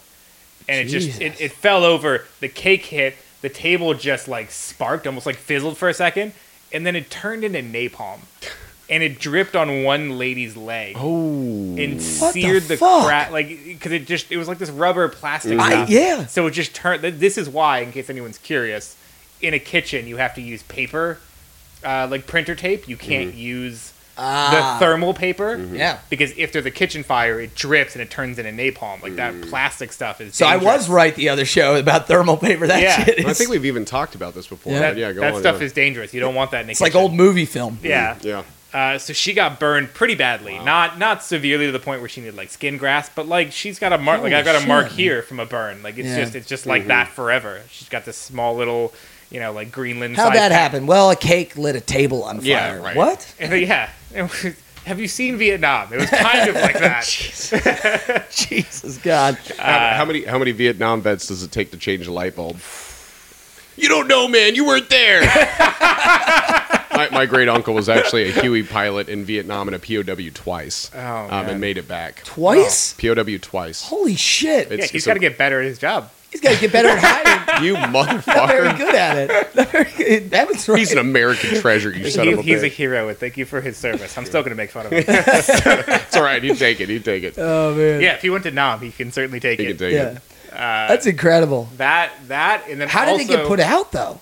It puts itself out. Like once Oh, it it just- hits it the burns wood away. deck, Yeah, like it's okay. not. All right, got it. It's hot for like an instant, And it's burning out. then it cools off. Got it, like got it, it basically turns into like really hot putty. Yeah. Then hits the ground and it cools off the second it hits something cold. It cooled off the second it hit her leg. Kind of like candle wax. Yeah. Candle wax is brutally hot until it hits you, And then it it cools sears you a little bit. Then Yeah, it's room temperature. Jesus. Again. The second one Whoa, is whoa, whoa. oh. Sorry, pump the brakes. The lady, was she pissed off? Did they get a Oh, free livid. meal? Like, I mean, did yeah, was there she didn't litigation? pay. I think she got. She owns 10% of the restaurant. I think Exactly. she got free nachos for life. I think Yeah. that was Is what that we really- what we gave her. No, you didn't. I think so. like, Like, look- in addition to like a free meal and an apology and If like you don't sue us, free nachos for life, bitch. Yeah. Okay, we're sorry. I would love to be part of those negotiations where you're going back and forth. Wow. Okay, free mozzarella sticks. Mozzarella I'll raise sticks. you I never nachos. get Cheese something and shit on better the than a menu. goddamn mozzarella. I got burned in the leg. All right, free nachos. Okay. All right. nachos are cool. Can I get them fully loaded? Once a week. What's Don't overdo it. No, she was taken care of. Good. I mean, there's only so much you can do at that point. No, I was Like, just what do curious you- because some people, because obviously it was the accident, Yeah. but I I just mean, lady, it's your leg, not your face. Yeah. You know what I mean? she was burned, but not to the point where like it was like a medical issue. I It got was you. like a. So what's the second one? The second one is I learned, to request of my female servers particularly, not to wear long flowing shirts that have like sleeves that are like you've seen them. They're like Yeah. the butterfly wing sleeves or whatever that drape down Yeah. to like at your wrist. Like your sleeve is like 3 feet long. Because we had a server once, similar situation, lighting a cake. Oh no. And she went to hold it so that the wind would stop blowing. both and cake she- scenarios. And she lit her sleeve on fire. And I was like, what the fuck? And of course it was like a fleece. It was like a fleece cotton, like lightly knitted. So the Yeah. second it caught, Synthetic it went fibers, right up. Yeah. And I just had to run up behind her and just grab her hand and just clasp my hands around her wrist. And the fire went out immediately. but I just grabbed it. I was like, this is the first thing I could think to do. And then you just say, ta-da, and you both bow. And I just, like in true magician form, just pull my hands off. Like, it was all a joke. It was a flammable sleeve. Woohoo! Let's give a round of applause to my lovely assistant / hostess. Yeah, it was. This one wasn't at a restaurant. I can tell you that. It did not happen in Verde. But it just happened to happen at someone's house. What happened to the cake? The cake was fine. Oh, okay. She didn't even drop it. No, because the cake was on the table. She was using one hand. She was lighting. She was using one hand to screen because there was like a draft from the fan or something. So she was using a little like one of those little like match, those little like fire guns. Whatever I got you. And she was lighting it, and then like the breeze blew her sleeve into the path. Oh my god! And it went up like I don't know what goes up like quickly. a tablecloth. Like a tablecloth, yeah. It was so quick that it was just like it was instinctual, and everyone just kind of looked at me. They're like, "Dude, what the fuck is wrong with you? You just grabbed fire." I'm like, I don't put out the know. oxygen. Dude. Everyone else like took a step back, and I took a step forward. And they were like, "You got to." Now I know who to call if shit's going down. Yeah, everyone's like, "Oh, Evan's the guy." Everyone's the guy because I'm like CPR certified. Like so, like first aid is like not new to me. Like I'm pretty good in like panic situations. Also, let's call it what it is. You've worked in restaurants long enough that you've burned yourself many times. Oh yeah, and it's just I've like got a few burns on the hands. Well, I was just talking about this to the lady the other day. I love fire so much. Like I'm a bit of a pyro. I love building a good campfire. I don't get as freaked out about fire. Like we're gonna get involved if something gets lit on fire. So some people really fold. They have like a fire phobia. Well, it's weird because I am actually one of those people. I don't have a fire phobia. I'm fire averse. Like I don't even like lighters. Like holding a flame in my hand. I get like this weird. Seen too much, man. I get intrusive thoughts. I don't know if you're familiar with these kinds of thoughts. Oh yes. Where it's like, what happens if I just void. like touch the fire? Like you just start thinking about what happened. I can't look at fire too long before the thoughts start to creep in. Yeah. And it's like a weird pyromaniac sense where it's just Why don't like, you just give me that pen? I'm afraid I like fire too much, so I stay away from it. But it makes you a perfect person to manage a restaurant because to manage a inevitably, wood-fired oven? Yes, you are going to inevitably cross paths with fire and have to do something about it. So that's incredible. And she didn't get burned or anything. It just you got it. No, I mean she got scared out of her mind. Yeah. But it's like you ever do the thing where you pass your finger through the flame, Oh, but yeah. it doesn't actually burn you. Yeah. It's the same thing. One of my so favorite- the flame was around her arm, but not for long. I enough. used to love to light matches and then swallow them. Oh, that's that good. one always messes with people. Do you ever do the jack-o'-lantern where you light a match, put it between your teeth, and keep your mouth open, and you'll glow like a jack-o'-lantern? Oh, really? I've never It's a done very cool bar trick. Okay, you're I gonna have don't to show know. us this later. Tom used to like to do the one. You ever hold the match on the matchbook with the lighter side of the match down, and then you flick it, and it's like sending flaming arrows going through the air? No. That was a really good. That was great, and we don't get a lot of fire stories, so thanks for that. You're welcome. Fantastic. It's funny. It's funny because they were women. I'm sorry. It's an inside fine joke. that No. they were This women. is you have to understand. This is for me, Steve, and Regina only from the weekend we just. That did is an here. inside joke. If you don't get it, go back and listen. Don't call us. Don't add us. Don't cancel us, please, dear God. It is a funny joke. Because they're ladies. All right. Anyway, question number 8. Sex, drugs, and rock and roll. Mike, explain how this category started and what it's been expanded to. It started out just as the sexy Lexi. There's a lot of friction in the bar and restaurant staff. People were bumping into each other all night. People are coming out and drinking and getting a little amorous. But we wanted to expand this to drugs and rock and roll as well because a lot of times it's kind of a party scene. You know what I mean? So we wanted to allow space for all of these different kind of debaucherous sides of the industry. Yeah, that's so this is one that I don't have a lot of personal experience with. I've seen secondhand. I've been around and I've been privy to certain workplace relationships. Obviously, we've had servers that have slept with other servers. We've had all sorts of commingling, and we generally frown upon it. I think most industries should and would if they were invested enough, because it's just there are no good outcomes. Gets messy. Yeah, and right now we have 4 couples that are all working at Verde that are in a relationship. Yeah. And I've had conversations with all 4 of them individually and as couples. They'd be like, "Hey, we're just going to keep this cool at work. Like, your interaction with so and so can't be any different than your interaction with anyone else. And as long as we're all cool with that, like that's fine. Let's like, keep it professional. Yeah, I'm not worried about your relationship. When you drag your relationship into work, that's when it becomes my problem." More interestingly, though, when we first opened Verde, my dad and stepmother are the owners. and my stepmom had one rule for me as a 22-year-old male. And she phrased it so elegantly so as, don't fuck the payroll. Ooh, I like that. And that was her one, genuinely her one rule. Because at the time, we had a very pretty blonde hostess, and she was like, we were the same age, and she was like, don't even fucking think about it. Don't even think about it. I love that line. Don't fuck the payroll. That is great. That has lived with me forever. I've never been compelled to. I was in a relationship with one of our former runners for 2 years, but we didn't start dating until after they had put in their 2 weeks notice. Yeah. So like I've stuck to that. Yeah. For the most part. And I think that's a good rule of thumb. It's a good policy. We've also met a lot of bartenders. Kim and Cha, for example, Casey, they met their significant other that they married and are spending the rest of their life with while they were working together. So Yeah. I agree. I think generally it's a bad idea. I work with my significant other right now. But you know what? If you find true love, go for it. Yeah. Don't Yeah. let that slip away. I think what it really comes down to is like you don't have to.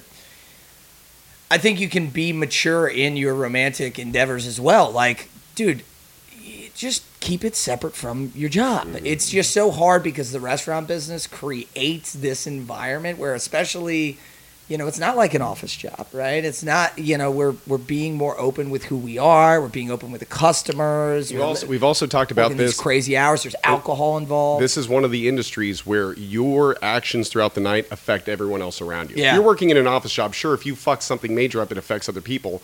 But you're not bumping into it. You're not forgetting to put a bottle back. You're not taking It's too also long not to as bring in your immediate, checks. yeah. So you know what I mean? So if you've got some tension with somebody else, that can just permeate and affect everybody else all around you all night. One bad egg ruins the pot immediately. Yeah. Like you get one person having a bad day, and it'll just cascade.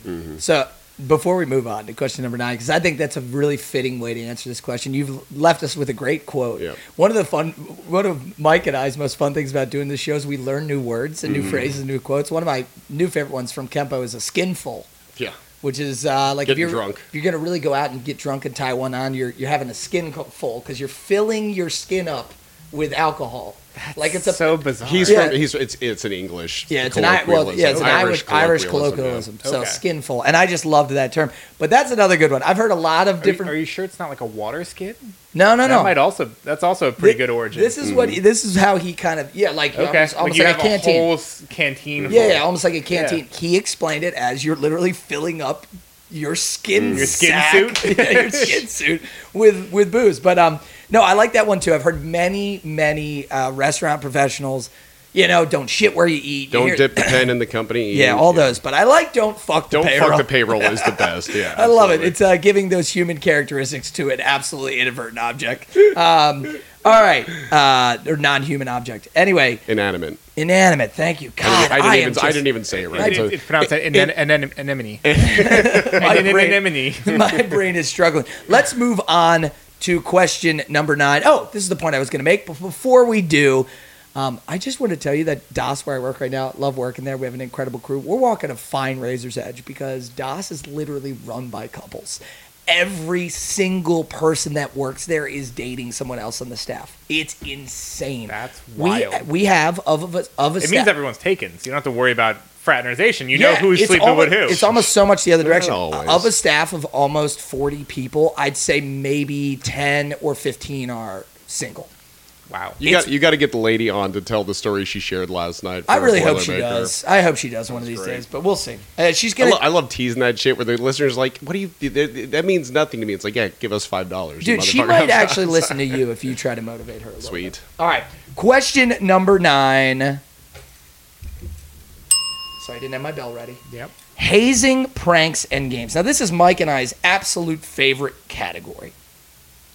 I know we use the word hazing, but what we're really trying to talk about is the ritualization of bringing somebody Initiation, new yeah. into the restaurant business. And, some of them are mean and some of them are a little bit, Some people can let it get out of hand. Yeah, that's not really. We don't mind talking about that, but that's why we love this question because we're talking about the camaraderie bonding. We've had guests come on and tell us about how this, hazing can be very disrespectful. That's not what we're looking at. How do you guys pass the time and actually build team morale by playing games, keeping it light, pranking each other? There are so many good answers that I've both heard and seen and participated in over the years.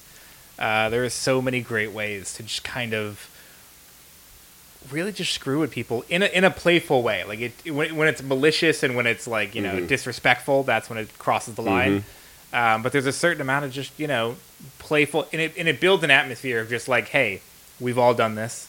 You're going to do it now. You're part of the team. Yeah. And then you will have an appreciation for when you get to do it to someone next. Yeah.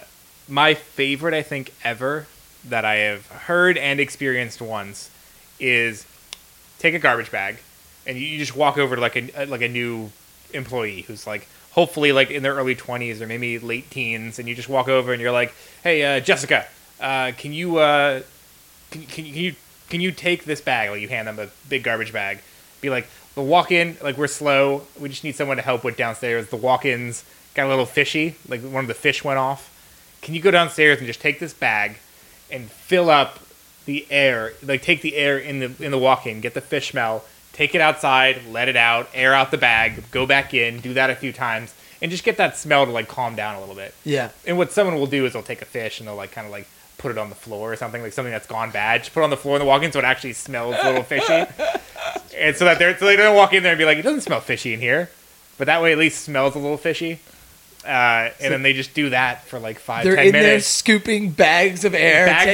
Walking it out back, letting it out, shaking the bag, going back into the walk-in.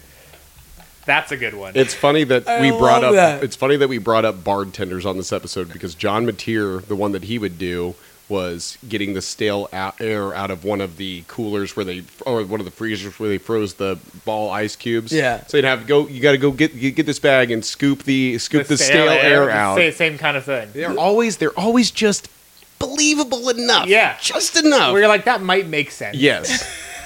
And also, if it smells fishy, maybe clean it. Yeah. Like, there's probably shouldn't... Yeah. Like, the answer to the solution is just clean it. Like, yeah. You don't need to grab... But you're new. And you just want to do good. You know? So it's fucking wild. Another good one is the... which is easier to do at Verde, because it's harmless and it's fun, is to empty the hot water tank on the espresso machine. Classic. That's a good one. Because it's just... The funnest one is to see how long the person sticks to it. That's What's the longest part. You saw somebody actually go for it? Like 5 minutes. Yeah. No, dude. Like... Come on. Like, dude, I don't have time. Did they start mumbling to themselves? Where they're like, God damn it, when is this thing like, I don't have time for this. I have to go get the stale, fishy air out of the fucking cooler, man. My laundry list is too long. I've got 6 more things to do. Yeah. Well, the best thing is when they look at you after like a minute or two, and they're like, how big is this tank? And meanwhile, they're holding like a couple gallons of water. And that's when you do your best Donald Trump impression. Huge. It's huge. It's huge. Just keep the stick-wistedness is what we need. Oh my God. So that's a good one. And then the best one, which I will attribute to Steve Lamb, who's one of our old bartenders who shared this gem of a story with me. Okay. Is the bread button gag. I don't know this one. He worked at Langerman's. Long time ago. It's kind of like an Outbacky, like American, general American fare restaurant, and they had like a bread basket, like just before the kitchen. It was like a drawer, like a warmer basket. Oh, okay. That people who made the bread and sliced it. One of those at the diner for the rolls. You remember that for the dinner? Yeah, they would just like slice the bread up and put it in there. Okay. And it was empty at one point, so he like looked at the new guy and he closed the drawer and he's like, "Okay, cool, it's time." So he walks out into the dining room, and as he's walking back, he waits for the new guy to get by the bread drawer. And he just walks by with like plates in his hand to the kitchen, just beelining it for the dishwasher. Yeah. And it's just like, hey Jacob, can you press the bread basket? We're out of bread. Just press the bread basket or the bread button. And he just points to the wall in a general direction next to the bread drawer. Press the bread button, and just walks to the dishwasher and drops the dishes off and walks back out. And as he's walking past him, like Jacob's obviously like looking for the bread button. He's like, where? What? And he's like, it's right there. Just press it, and then meet me back in the dining room. And he just walks away. He doesn't stop. He just keeps moving. This is fantastic. And then he strolls back and forth. And Jacob's there for like minutes. Just like, what the shit? And then he looks at, and then obviously this is like a running gag in the restaurant. So he'll look over to Susan and be like, Susan, where's the bread button? And the second someone hears the bread button, a little tickle. Susan's just like, it's right there, and she walks away. like everyone knows not to stop. Yes. If someone asks about the bread button, you just point to it and you walk away. Oh, it's right there. And it's right there. Just press it. Oh, they moved it. It's actually over here now. You know, it's just great. It's so great. See, our two most redundant questions, answer-wise, are pet peeves. We do it because, like I said, it gets the juices flowing. And we do hear new ones and we different do, takes. and we're always surprised when we hear new ones. And I think I like the connective tissue of all of us coming on the show and sharing the ones that aren't, draining the hot water heater. But the reason we're never going to stop asking this question, I don't care what any fucking listener ever thinks, is because every restaurant's different. I've only worked at one that had a bread basket, and I wish I would have thought of the bread button. That is incredibly... It's fucking great. It's perfect. It's unique to you guys. Yep. Everybody's in on it. And what's great, too, the people who listen to this show, they get new material from this. They're like if you've got a bread warmer, you've got a new joke now. Those pranks that are hard to execute because there's always some asshole on the staff that can't keep it together. Like Jimmy Fallon's working at this restaurant, and every time somebody tries to do a prank, he's laughing his ass off, and the people know it's a prank. The great thing about this one is the simplicity with which you can get involved, right? When you hear the person say, hey, Jen, where's the bread button? Evan asked me to push it, and that you need to get out of there as quick as, it's right there, and then you're gone, you've bailed. And it's a great way for you to never ruin the joke. The second you're through those double doors, you're laughing your ass off walking to a table, It's fantastic. It's fantastic. No, at that point, you'd get people walking by intentionally just to be able to keep playing the joke. Hey, Steve's doing the bread basket. He's looking for the bread button. He's looking for the bread button. Get in there. The one new one I've adopted at Verde, because post-COVID, to-goes have skyrocketed. Like Uber, Grubhub, all that. Our online sales have skyrocketed to the point where, we used to have, a little folding table that's no bigger than that filing cabinet that we would just put pizza boxes on. And that was always enough. We never had more than a handful of pizzas waiting to go out. And now we've got, dozens of pizzas at any one time on a Friday or Saturday night. It's, madness. We have a new, metal shelving unit that we put up next to the host stand. But Table 16 used to be there.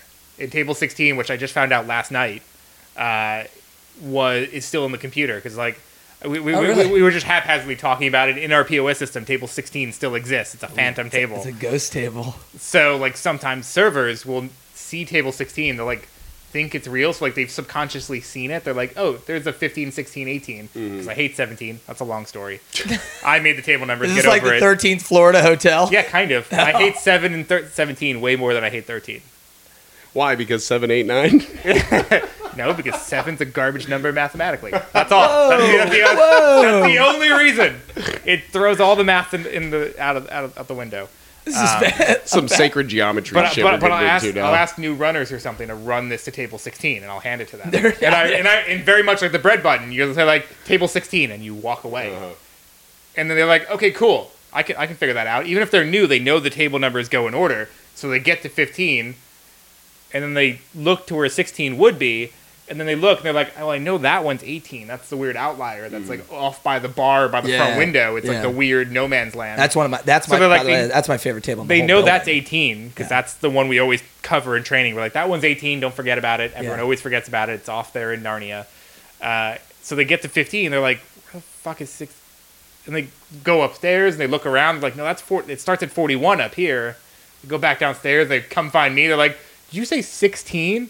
And I was like, yeah, just go drop the food off. Can you quit fucking around? It's getting cold. The bell is ringing. How long have you been holding that food? Let's go. It's great. That's fantastic. It's great too because you always want to provide good service, but then you've got customers like our food is taking a little bit longer. You always do it when you're slow and when it's a cold appetizer. Yes, it's got to be a burrata and pesto where it's doesn't matter how long it sits on the counter. Where's the server? Oh, he's looking for the bread button on table 16. I got a bone to pick with you slightly. You lied a little bit at halftime. You said you didn't have as much for the second half of the gauntlet. We just got 4 pranks. Well, no, I didn't have enough much because ratchety, that's not Verde's vibe. Yeah. Pranks are fair game. This has been awesome. I got quite a bit for that one. This has been awesome. Man, I'm so happy you came on the show, and you have made easy work of the gauntlet. We've had such a great time. We're going to bring it home now with question number 10. Mike, team up. Firing and quitting stories, or as we affectionately refer to this as... Getting 86'd. So we just want to hear about great quitting stories. Middle fingers to the sky. Going down in a blaze of glory. Take this job and shove it. They can be yours, coworkers. I always tell people that there are 86 different origins for the term 86. Mm-hmm. What's your favorite? So have you? We've heard a few. My favorite is the the bar in Manhattan that used to 86 people onto 86th Street. Oh, okay. During like Prohibition. Yeah, I got you. Like they would be in a speakeasy, and like they had to deal with the cops. That if the cops showed Get up, out. You got to get out. like they would always come in the main entrance, and they would kick them out the back entrance onto 86th Street. Got it. And That's a pretty good It one. was called 86th and the Customers. There are so many. Do you know the one about the mafia in Las Vegas? 'Cause that's our favorite I think one. Javier told us that Mafia maybe. in Las Vegas. Adam Probably. Ray's. I've read all of them. Getting I've read, 86 started in Vegas because the mafia, when they would kill people out in the desert, they would drive them 8 miles out and bury them 6 feet deep. Yeah, Okay. I do like that Cool. one a lot. Yeah. That's the one. I like. There are so many I can't even remember them all. The Manhattan one is my favorite. There's stuff like 86. There's like military origins where like 86 is like we're out of something. Some code term. Yeah, or there's like restaurant codes where like 86 is like we're out of it, or like so. I've always wondered if we could ever get to the heart of it. I don't think anybody there's no truly consensus. knows. Like, I don't think anybody truly everyone knows. claims it. There's medical references, like so like different medical industries have an origin for. But that's the what term makes it kind of 86. fun because like the people from the places like from Vegas, like no, it started here. Yeah. Trust The me. people in Manhattan say it started there. The people in the nursing field say it started there. It's just everyone's got their own John origin. Mateer had a really good one too, and I'm forgetting it. But yeah, no, I love it. It's almost fun that it's this amalgamous thing. In terms of actually answering your question, quitting stories, 86ing stuff, we had, who will remain nameless, we had one server at Verde who, like we mentioned earlier, we invest heavily in our staff. We've actually sent... And your customer base, from what you and our customer base, yeah.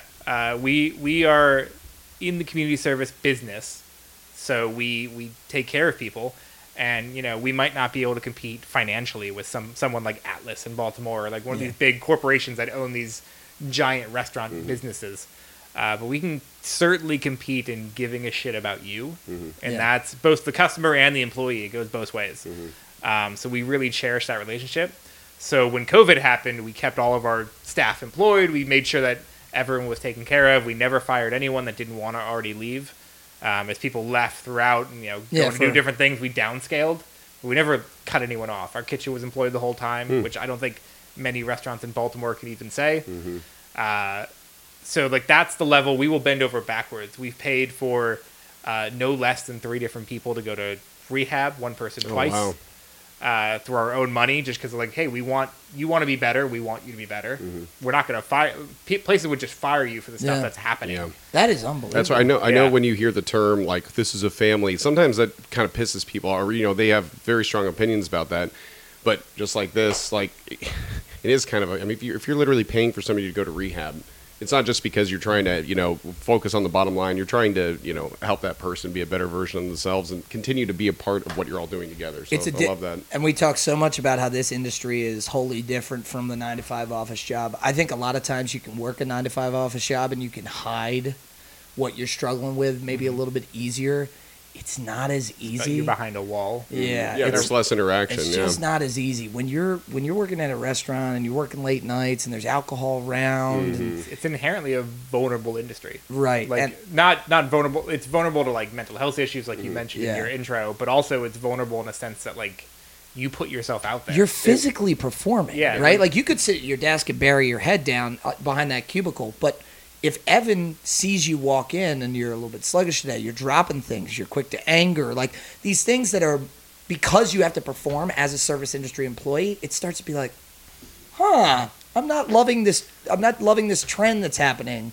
Yeah. Maybe this is something we have a deeper conversation. There's no hiding time. Like it's really tough. You can't take that 10 minutes to just go into the bathroom and scream. Yeah. Like you're on the clock all the time. Yeah. Like you're at the mercy of when people come in. And I think just through the nature of the business, the service industry, the people who seek it out and stay in it and are good at it are typically interesting people, right. and they are good communicators. They have a personality about them. We certainly have never been said that we lack interesting people. There are people that would have a industry. hard time going and sitting in a cubicle and staring at a computer all day, and there's nothing wrong with that. I'm just saying. So it's just there's so many factors to it, but it is such a unique industry, and I think that's why this podcast has been so much fun because we've met so many incredible people through this. So I love that you guys put your money where your mouth is. I think if you have something else you can share, but I think this is one of those moments where I almost want to let that sentiment live as your answer for the question, just because we don't, a lot of the 86ing stories are these Blaze of Glory stories, and that's fine. But I think sometimes it'd be nice to, again, talk about the thoughtfulness of where we go out of our way and say, this person's worth it. Unless you want to share another story. Yeah. I mean, I do have other stories. If we want to leave it on that note, I use that to preface what is to follow. Okay. But it's not, I can keep it brief, so we keep it What Steve usually says is, this is your rodeo, we're just the clowns in it. We've had servers just flip tables and quit. Ooh, flip a table? table? So you've seen the During service? Yeah. So you've seen the big community tables we have in the bar. Yeah, the one that's right behind the bar which seats is probably weighs 500-600 pounds. That thing is not it's fucking... a chonky table. It'll fuck you up if that lands on your foot. You're going to shatter your foot. It'll crush a foot if you flip it and it lands. No question. So it was my day off. It was like a Tuesday night. It's always. It was my one day off. Of course. So it was like a Tuesday night, and we were, I wasn't there. I had, who was there? My dad had to leave, who was supposed to be closing the restaurant. So he had to leave because there was some community event or something with like a local councilman or something that he wanted to make an appearance at. So he was there for most of the night, left at like 8:30. Around like 9:15, I get a phone call from one of our servers who's like, so and so, Felicity, we'll call her. Felicity's having a really shitty time, and I'm like, what do you mean? I'm like, well, how do I say this? Because he was there. He was a great server. There was a bartender there also. As he's on the call with me, I get a text from my kitchen guys who's like, hey, we just cleaned up the whole bar, and he sent me a photo of the table flipped and chili flakes everywhere and broken glasses on the ground, and I'm like, what? This is my restaurant? This is like, what am I looking at? And they had lost it. They snapped. This is one of the people we sent to rehab. So she was struggling with her own stuff, but it was very much a moment where the reason she quit is because PPP and stimulus money went out during COVID, and we had to pass it on to the staff. And they were expecting more. Maybe they budgeted for more. Maybe they got themselves into trouble and were hoping for more. Right. I don't know. But they got like $3,000 just as like a bonus. Like, here, this is what you would have made last year for this time. So we're just going to give you whatever you were short. Yeah. And then some. Yeah. And apparently that was enough to set them off. Maybe it triggered something where they were just like, I'm not ready. Felicity just lost it. Was she like a CrossFit muscle hamster? How did she get like anger strength to flip that table? She was pretty strong. So holy hell. I mean, she wasn't like a tiny little girl, but she was. Listen, I think I'd have a tough time walking up and just flipping that table. Yeah, they're substantial. That was the impressive part. And like the tables in the dining room were all thrown about. It was after you stopped being a little bit upset, where you're like, I'm kind of impressed. It was Armageddon. I was like, Jesus Christ. It's funny because she's a woman. Well, because God damn it. So when I first, this is great. When I first heard this too, I immediately thought that like a table pissed her off, and she was just like, "Fuck you." Well, that would have been like a little bit epic. You lost it because you got $3 extra grand. Yeah. 1 week. Yeah, there was like, it's like you said, there was other stuff. We're trying to do right by you, and thanks. Yeah, there's some nuance. It's like, it's not about the money for me. Yeah. I think that's a really good one. Any more before we bring it home here? No, I mean I think that's it. I love that. Well, I could tell you about the one time someone almost died at the restaurant. Getting officially but 86, that's 86 from life. From life. All right, come on, let's go. We got to hear it. It was a tragic moment that someone who was dabbling with drugs, alcohol in the restaurant industry, they got something from a source that they didn't normally get it from, and it was laced with ketamine or something. Probably fentanyl. I would imagine. Yeah. And it didn't react well with them. And the person who, this is a perfect segue, Felicity, happened to be there, was in rehab, was a drug addict, had struggled with drugs for many years, and is one of the people we sent to rehab and went twice and was doing better for herself. Thank God she was there that night.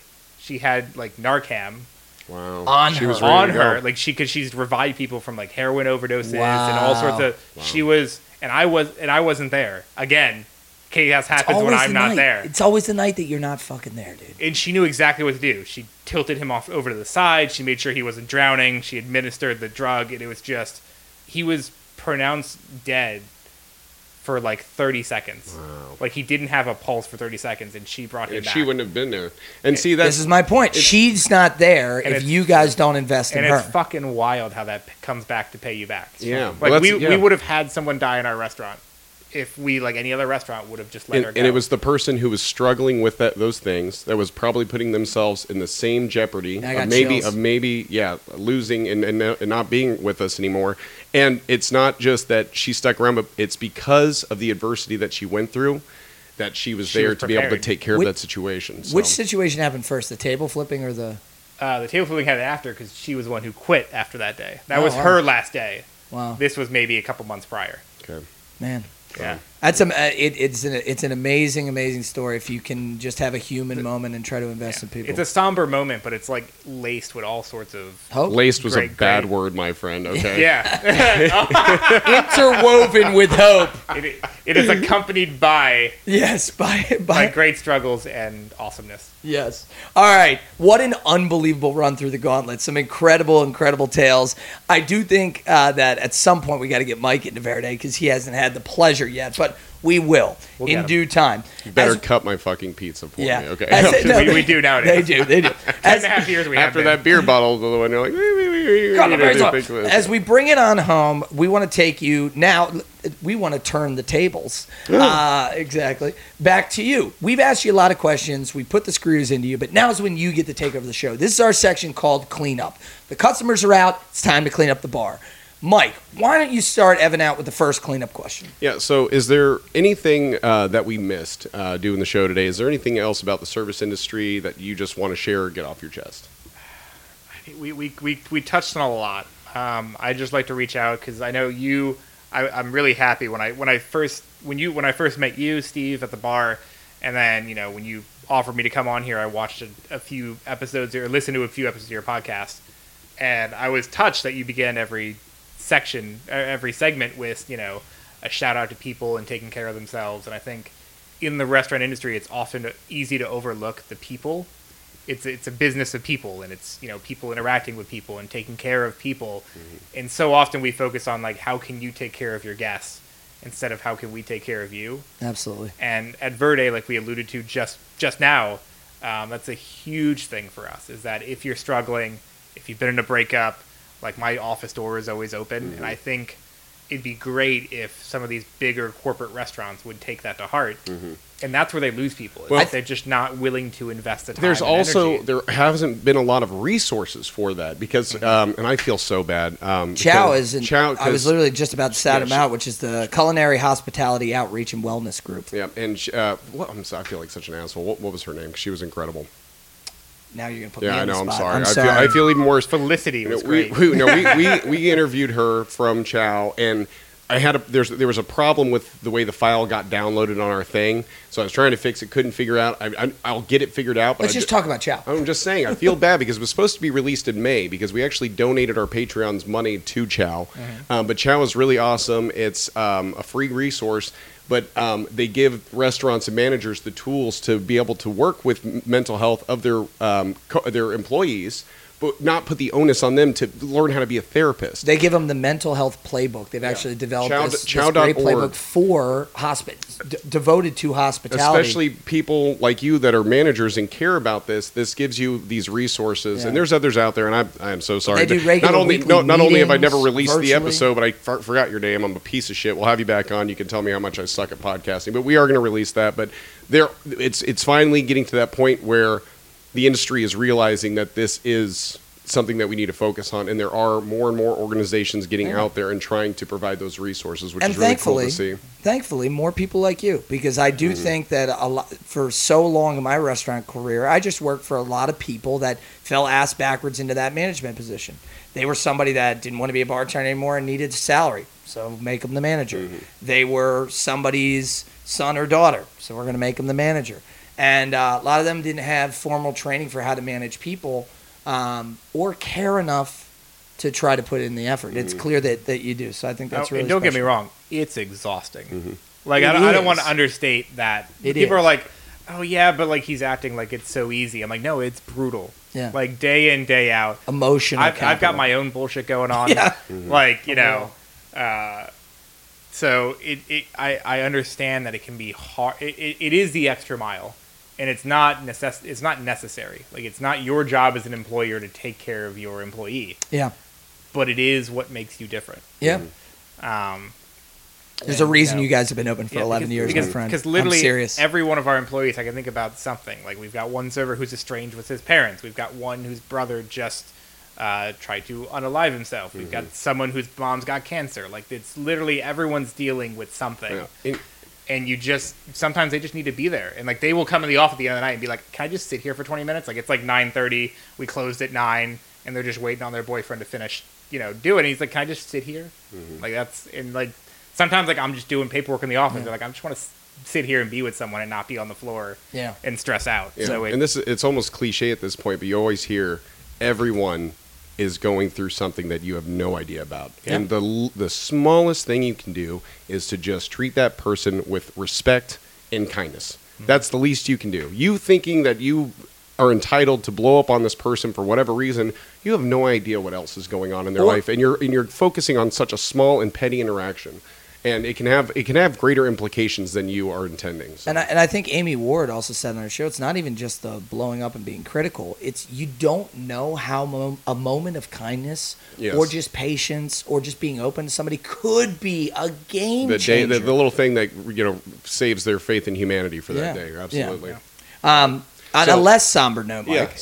So next we also want to hear, give us your recommendations for places. It doesn't have to be Baltimore, but obviously we'd love to hear Baltimore. Okay. Bars, restaurants. Food, drink. And then additionally, any plugs for projects or anything like that you want to give a shout out on the pod.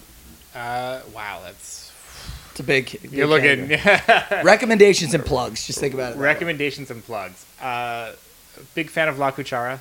Up north in Baltimore. Out. Yeah, that's we've got one of our servers has a birthday coming up, and he's like, "Where should I go?" And I was like, "Go there." And he's like, "Everyone says that." I'm like, "There's a reason."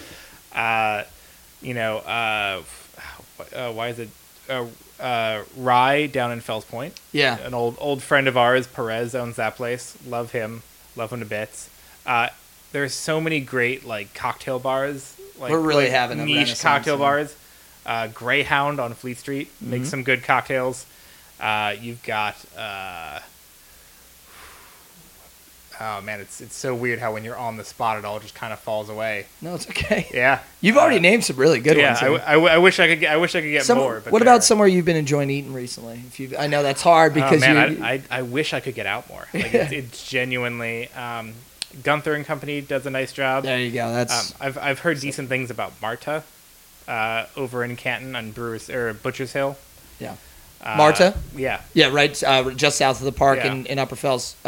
Incredible place. Find just find places that are small. Like, there are a lot of great small family-run restaurants. Mayuri Tavern, Thai place right around the corner from Verde. Small family-owned place. You're going to have to point that one out. I don't know that one. It's Fleet and Patterson, or Fleet and Collington, like right there. Okay, so I gotta check that out. I understand. Like I said, there's so many, but you're struggling to think of them right on the spot. But I'll love this too, and I'm sure this goes for a lot of cities. But Baltimore is one of those places where you can pick an area in the city you want to go explore. Just go walk around, hidden gems, go check some stuff out.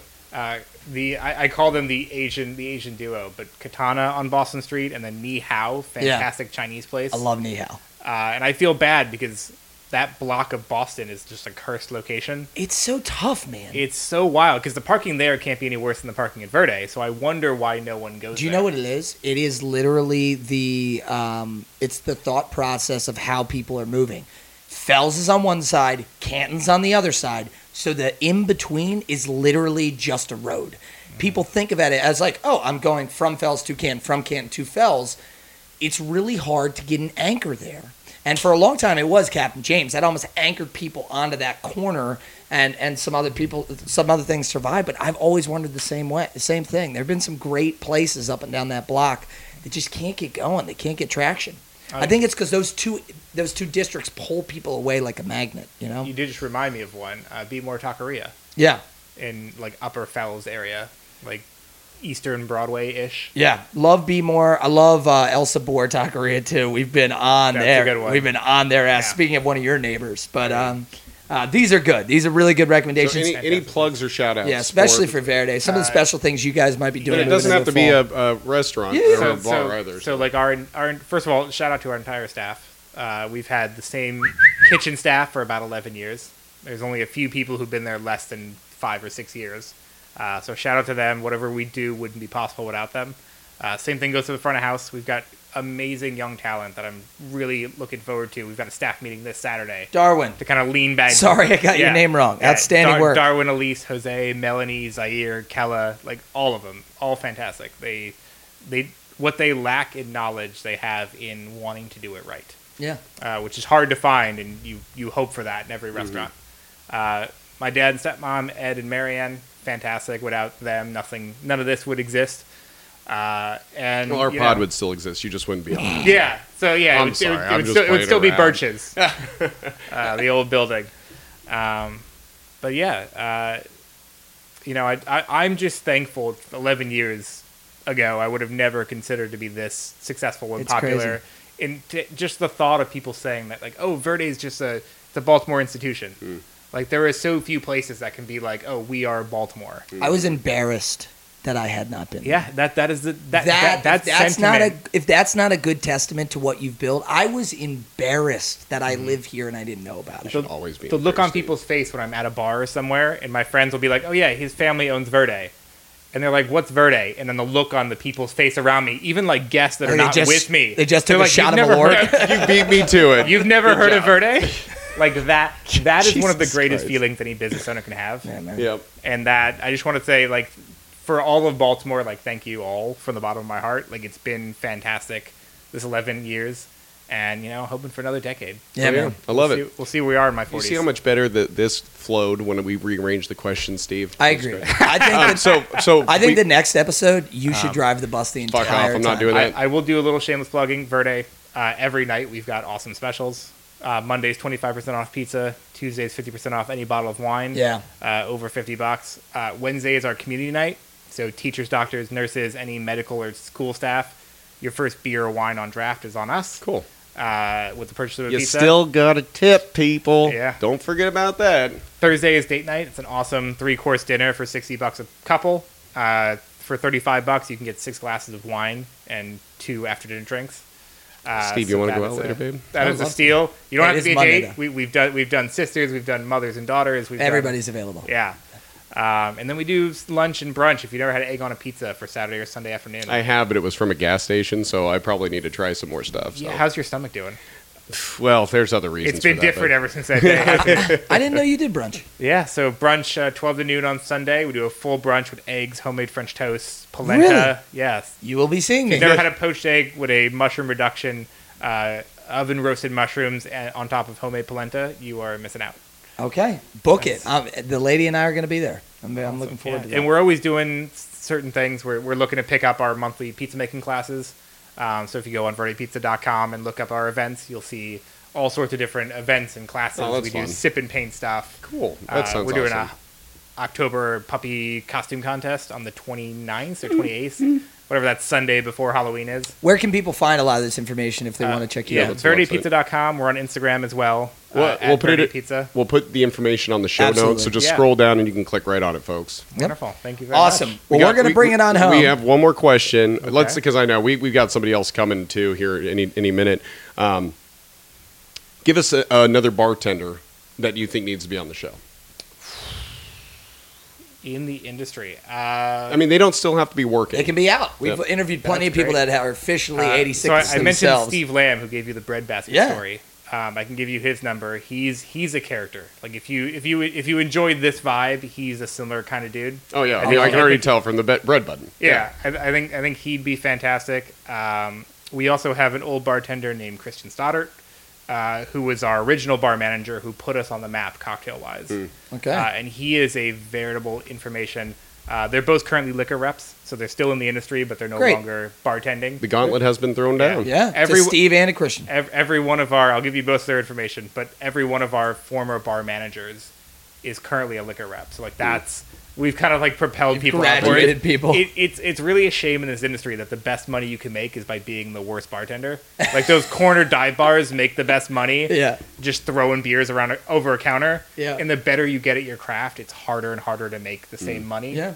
And it's a shame, but it is a means to an end. You become bar manager, and then maybe a beverage director. Like it is. We're hoping in some weird way this show can be a way to help propel and promote some of these people's brands because we're always looking for sponsors. So some of the people we've met have a very clear vision for their career. I mean, Kim and Shaw, what they've turned their restaurant career into is nothing short of just amazing. How they've developed their own consulting business, and man, if we can help promote that stuff, that's great. And always happy to plug one of my favorite places in town. So thank you for sharing that. Yep, Gauntlet's been thrown down for Christian and Steve. Got a couple more questions for you. Cool. This is the tip out. Fire away. Steve, why don't you ask them? So we wrote this question tongue in cheek. I know you have it on your paper before you, so it's not going to come as a total surprise. But I'm sure as an industry vet, you understand why we wrote it that way. Just make Mike and I laugh. Why do you do this? AKA, why do you fucking hate yourself? So my big thing is nail biting. Okay. Like so that's a big thing I hate about myself. In terms of like the restaurant industry, though, like this is the first time they were like, "Let me just give you the idiosyncrasy that I really don't like." Like that's just I'm of the opinion if you don't wear your insecurities on your sleeve, it'll just eat you up from inside. They will eat you alive. Yeah. Yes. So I'm just gonna throw that one out. They will chew you down like a nail. I read your question and I was like, "This is not what he means," but I'm gonna say it anyways. I love it. That's great. That's great. So there's a certain joy that just comes back. Like, whatever you put out in the world, it tends to come back to you in a similar kind of vein. Like, it'll rhyme with itself. And there's just something about the service industry and people going out to eat is so often looked at as this is a bodily function I must do. Means to an end. Yeah, but it can be so much more. And that's what Verde really leans into. And that's what I get out of it. Doing magic for people at the table. Disappearing toothpick, or a card trick they can't understand, or a bar trick. If you ever want to know about a bar trick or a bar game you can play and like win some money at the bar, just let me know. I'd love to do, because we haven't done a lot of we typically do a shift drink at the end of these episodes for bonus content for our Patreon members. What I'd love to do, we would have to do this later. You need to get a video camera, and we need to see some magic tricks and some bar games from you, and we can put those up. Not to make you a piano bar, but I'm with Mike on that. Like, you could literally go out to Verde on a slower time, and just and we can share some of that with the listeners. That'd be totally fine. I could show you and your bartenders literally all the bar tricks I know. You put a coin on the bar, you put a pint glass maybe 6 inches behind it, and you say without touching the coin or moving the glass, get this coin in the glass. And it blows people's mind trying to noodle the words around and try to figure out how it's done. And it's one of the coolest reveals. And it's just a fun little bar gag. I love it. All right. Well, our final question for the day. This has been an absolute thrill. It's been great getting to know you better. This is the most time that we've spent together. Yeah. And the first time we've got to really hang out outside of Verde, because a lot of times every time I've seen you, you've been on the clock. And so this has been a ton of fun. Appreciate you sharing all these wonderful stories and the insight that you have. We do. This last question is going to be a little odd. If you open a bar, what would you call it, or what would the theme be? You're kind of there, but so no. I always tell people my dad and Marianne opened opened Verde. If I were going to open a bar, there would be like a nerdy reference in there somewhere. What I tell people is, like, there used to be where Mizu Sushi is on Fleet Street now. It used to be called That Sushi Place, and which is a great name for a sushi place. Some Bob Burger shit, right? Yeah. And I would like to think that my bar would have a similar kind of vibe. Best one I've ever seen. Thai place near me.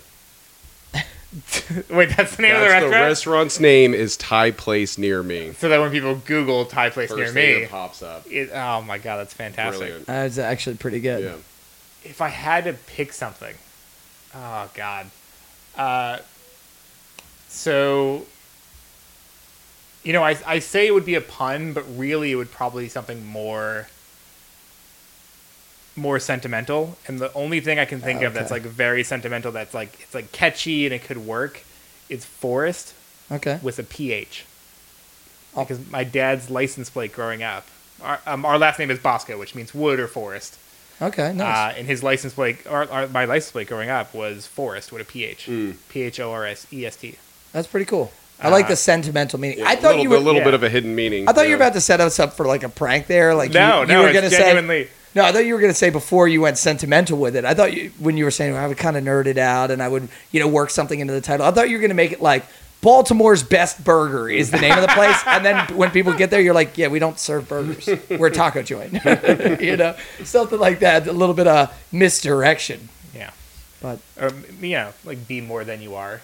Kind of a cool like sentiment. It's a little long for a restaurant name. But yeah, we haven't really captured the zeitgeist of Verde, but no, I think Forest is really nice. Yeah, Verde's super brandable. Like that's what I love about it. Yeah. It's short, it's understandable, it's recognizable.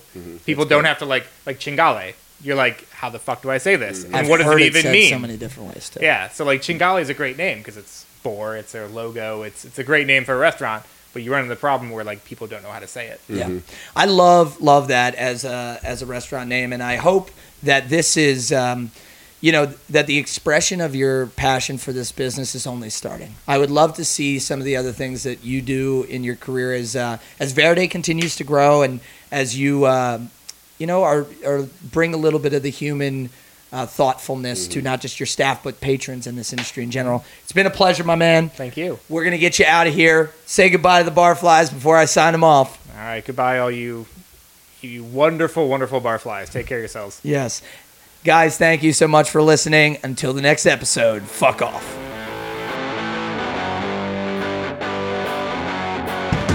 Hey everyone, thanks for listening along and thanks for drinking along. We hope you enjoyed the show, and if you did, we release new episodes whenever we can. A big shout out to our friends over at Trauma Parlor who sung Fast One You Heard throughout the show. Go check them out. They're on Facebook and Spotify and show those motherfuckers some love. Damn right. And if you want to be one of our regulars, you can follow us on Facebook, Twitter, Instagram, and Snapchat at the BRP Drink Along. Just BRP Drink Along. Yeah, no, the BRP Drink Along. You can listen along anywhere you get your podcast just by searching the Bartender Rant Podcast. Please, guys, subscribe, rate, and review. This is the best way to help us grow the show and reach new listeners. The more ratings and reviews, the faster we climb up the charts. And Mike and I, honestly, we just really need some personal validation from you guys. Yeah, well, from anybody, honestly, but it does help when it comes from people that we don't know. And don't forget, if you're a Spotify user, be sure to check out the BRP playlist on our Spotify profile. We've honestly got some really cool playlists on there for you, just sharing some music. But most importantly, we have the BRP Industry Night playlist, which each guest that comes on the show gets to pick 3 songs. They're all added chronologically, so you can go and see what your favorite guest's, music taste is. Yeah, and if you actually want to rep the show, we have so much kick-ass show merch. Get yourself some of that. Check it all out on... Check out all of our amazing swag. The link to is in the show description and on our Instagram page. Please do that. Post some pictures of you supporting us. Yeah, send it to us. We have a whole little merch thing on our Instagram. Absolutely. Send us a picture of you wearing our merch, and you'll be on our Instagram. Yeah, we'll support you if you support us. And if you just want to hang out with Mike and me, join us the first Monday of every month for a virtual Industry Night happy hour. We're going to have some drinks. We're going to meet some fellow barflies. You're going to listen to the bartender guest playlists. And you can also tell Mike and I how much we suck at podcasting. Make sure you follow us on social media for us posting those links. They usually come out 24 to 48 hours before that first Monday Industry Night day. Now, for all you shit talkers out there, it is your turn on the mic. We've set up a bartender hotline called the Suggestion Box. This is where you can air your grievances, tell your stories, or just rant about the bullshit you just put up with on your shift. Just dial 423-POD. RANT and drop us a line.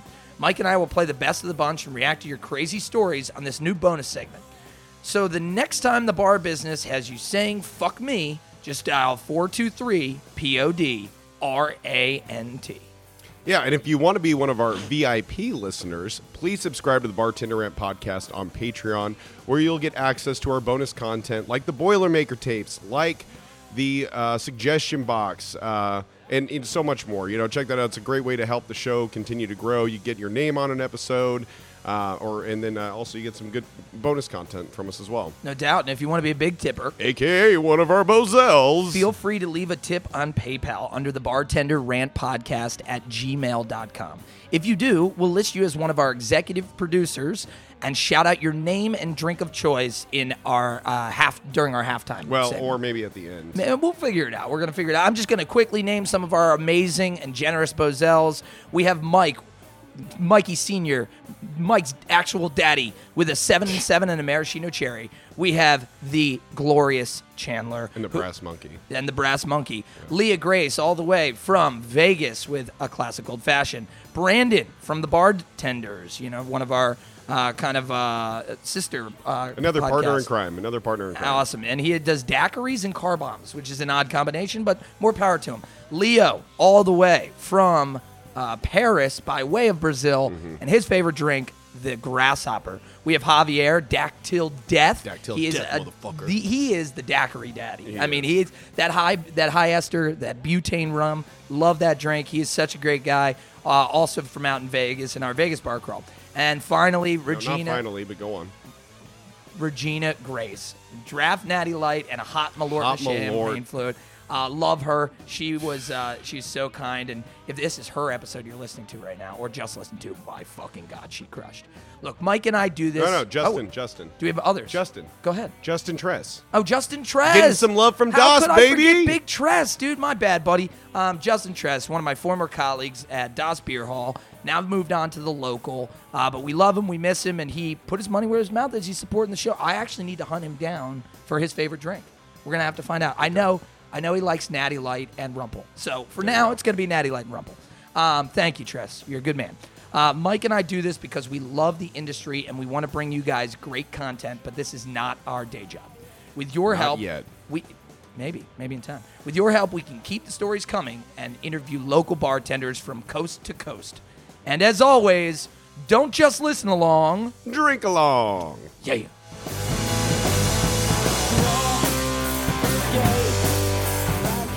If you or someone you know is struggling with alcoholism or substance abuse, please contact SAMHSA's National Helpline at 1-800-662-HELP. That's 1-800-662-4357. Their national helpline is free, confidential, 24/7, and 365 days a year.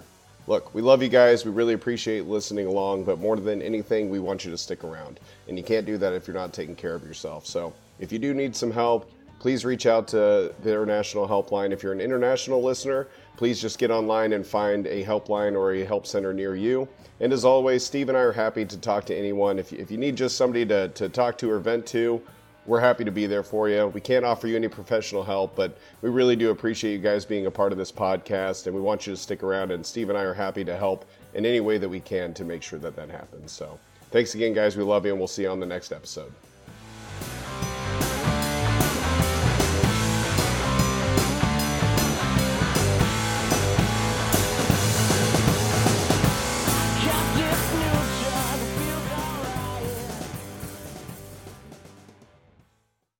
Don't mention my heinous crimes I've done to mankind. Got it. Especially if the statute of limitations haven't run up. Tell me a little bit about your drink, the name. Nebbia Verde. Nebbia Verde. Nebbia Verde. It's Italian for green mist. Green mist, okay. Mm-hmm. And am I using your last name? Am I going with Evan Bosco? Evan Bosco is fine. Okay. Yeah. Some people just want Evan or they'd use a fake name, and I just wanted to be sure. Okay. Now get the name out there, man. Yeah, the Boscos have a great lineage.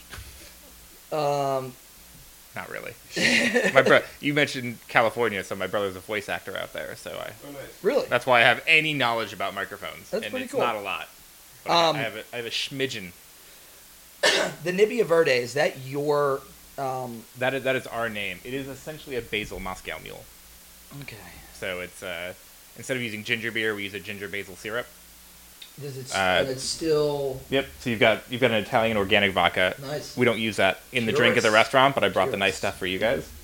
So we've got a vodka, we've got fresh lemon juice, a homemade basil ginger simple syrup, and that little thing on the end is Fee Foam, which is an awesome organic.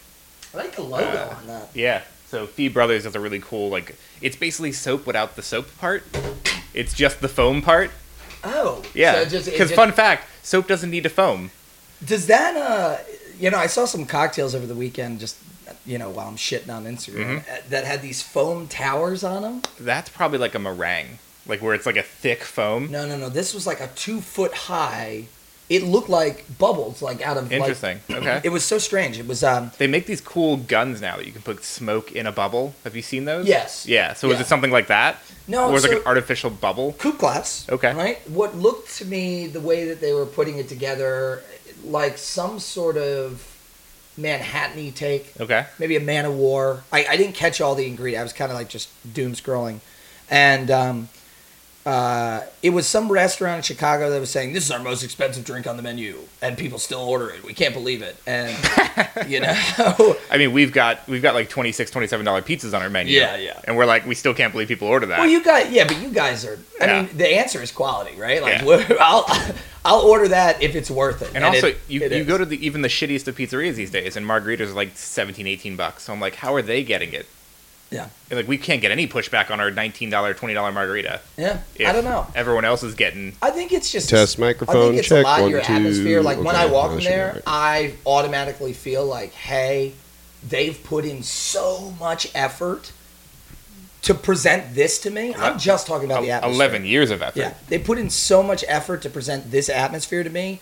Like, I almost make a conscious choice that, like, I'm not going to be cheap at all, right? Like, I'm going to spend because of the great product. Can you move your mic up? Because I feel like a lot of the time you've been talking over it. I don't think you're right about that. Is that better, baby? I hope so. It'll be fine. Yeah, it is going to be fine.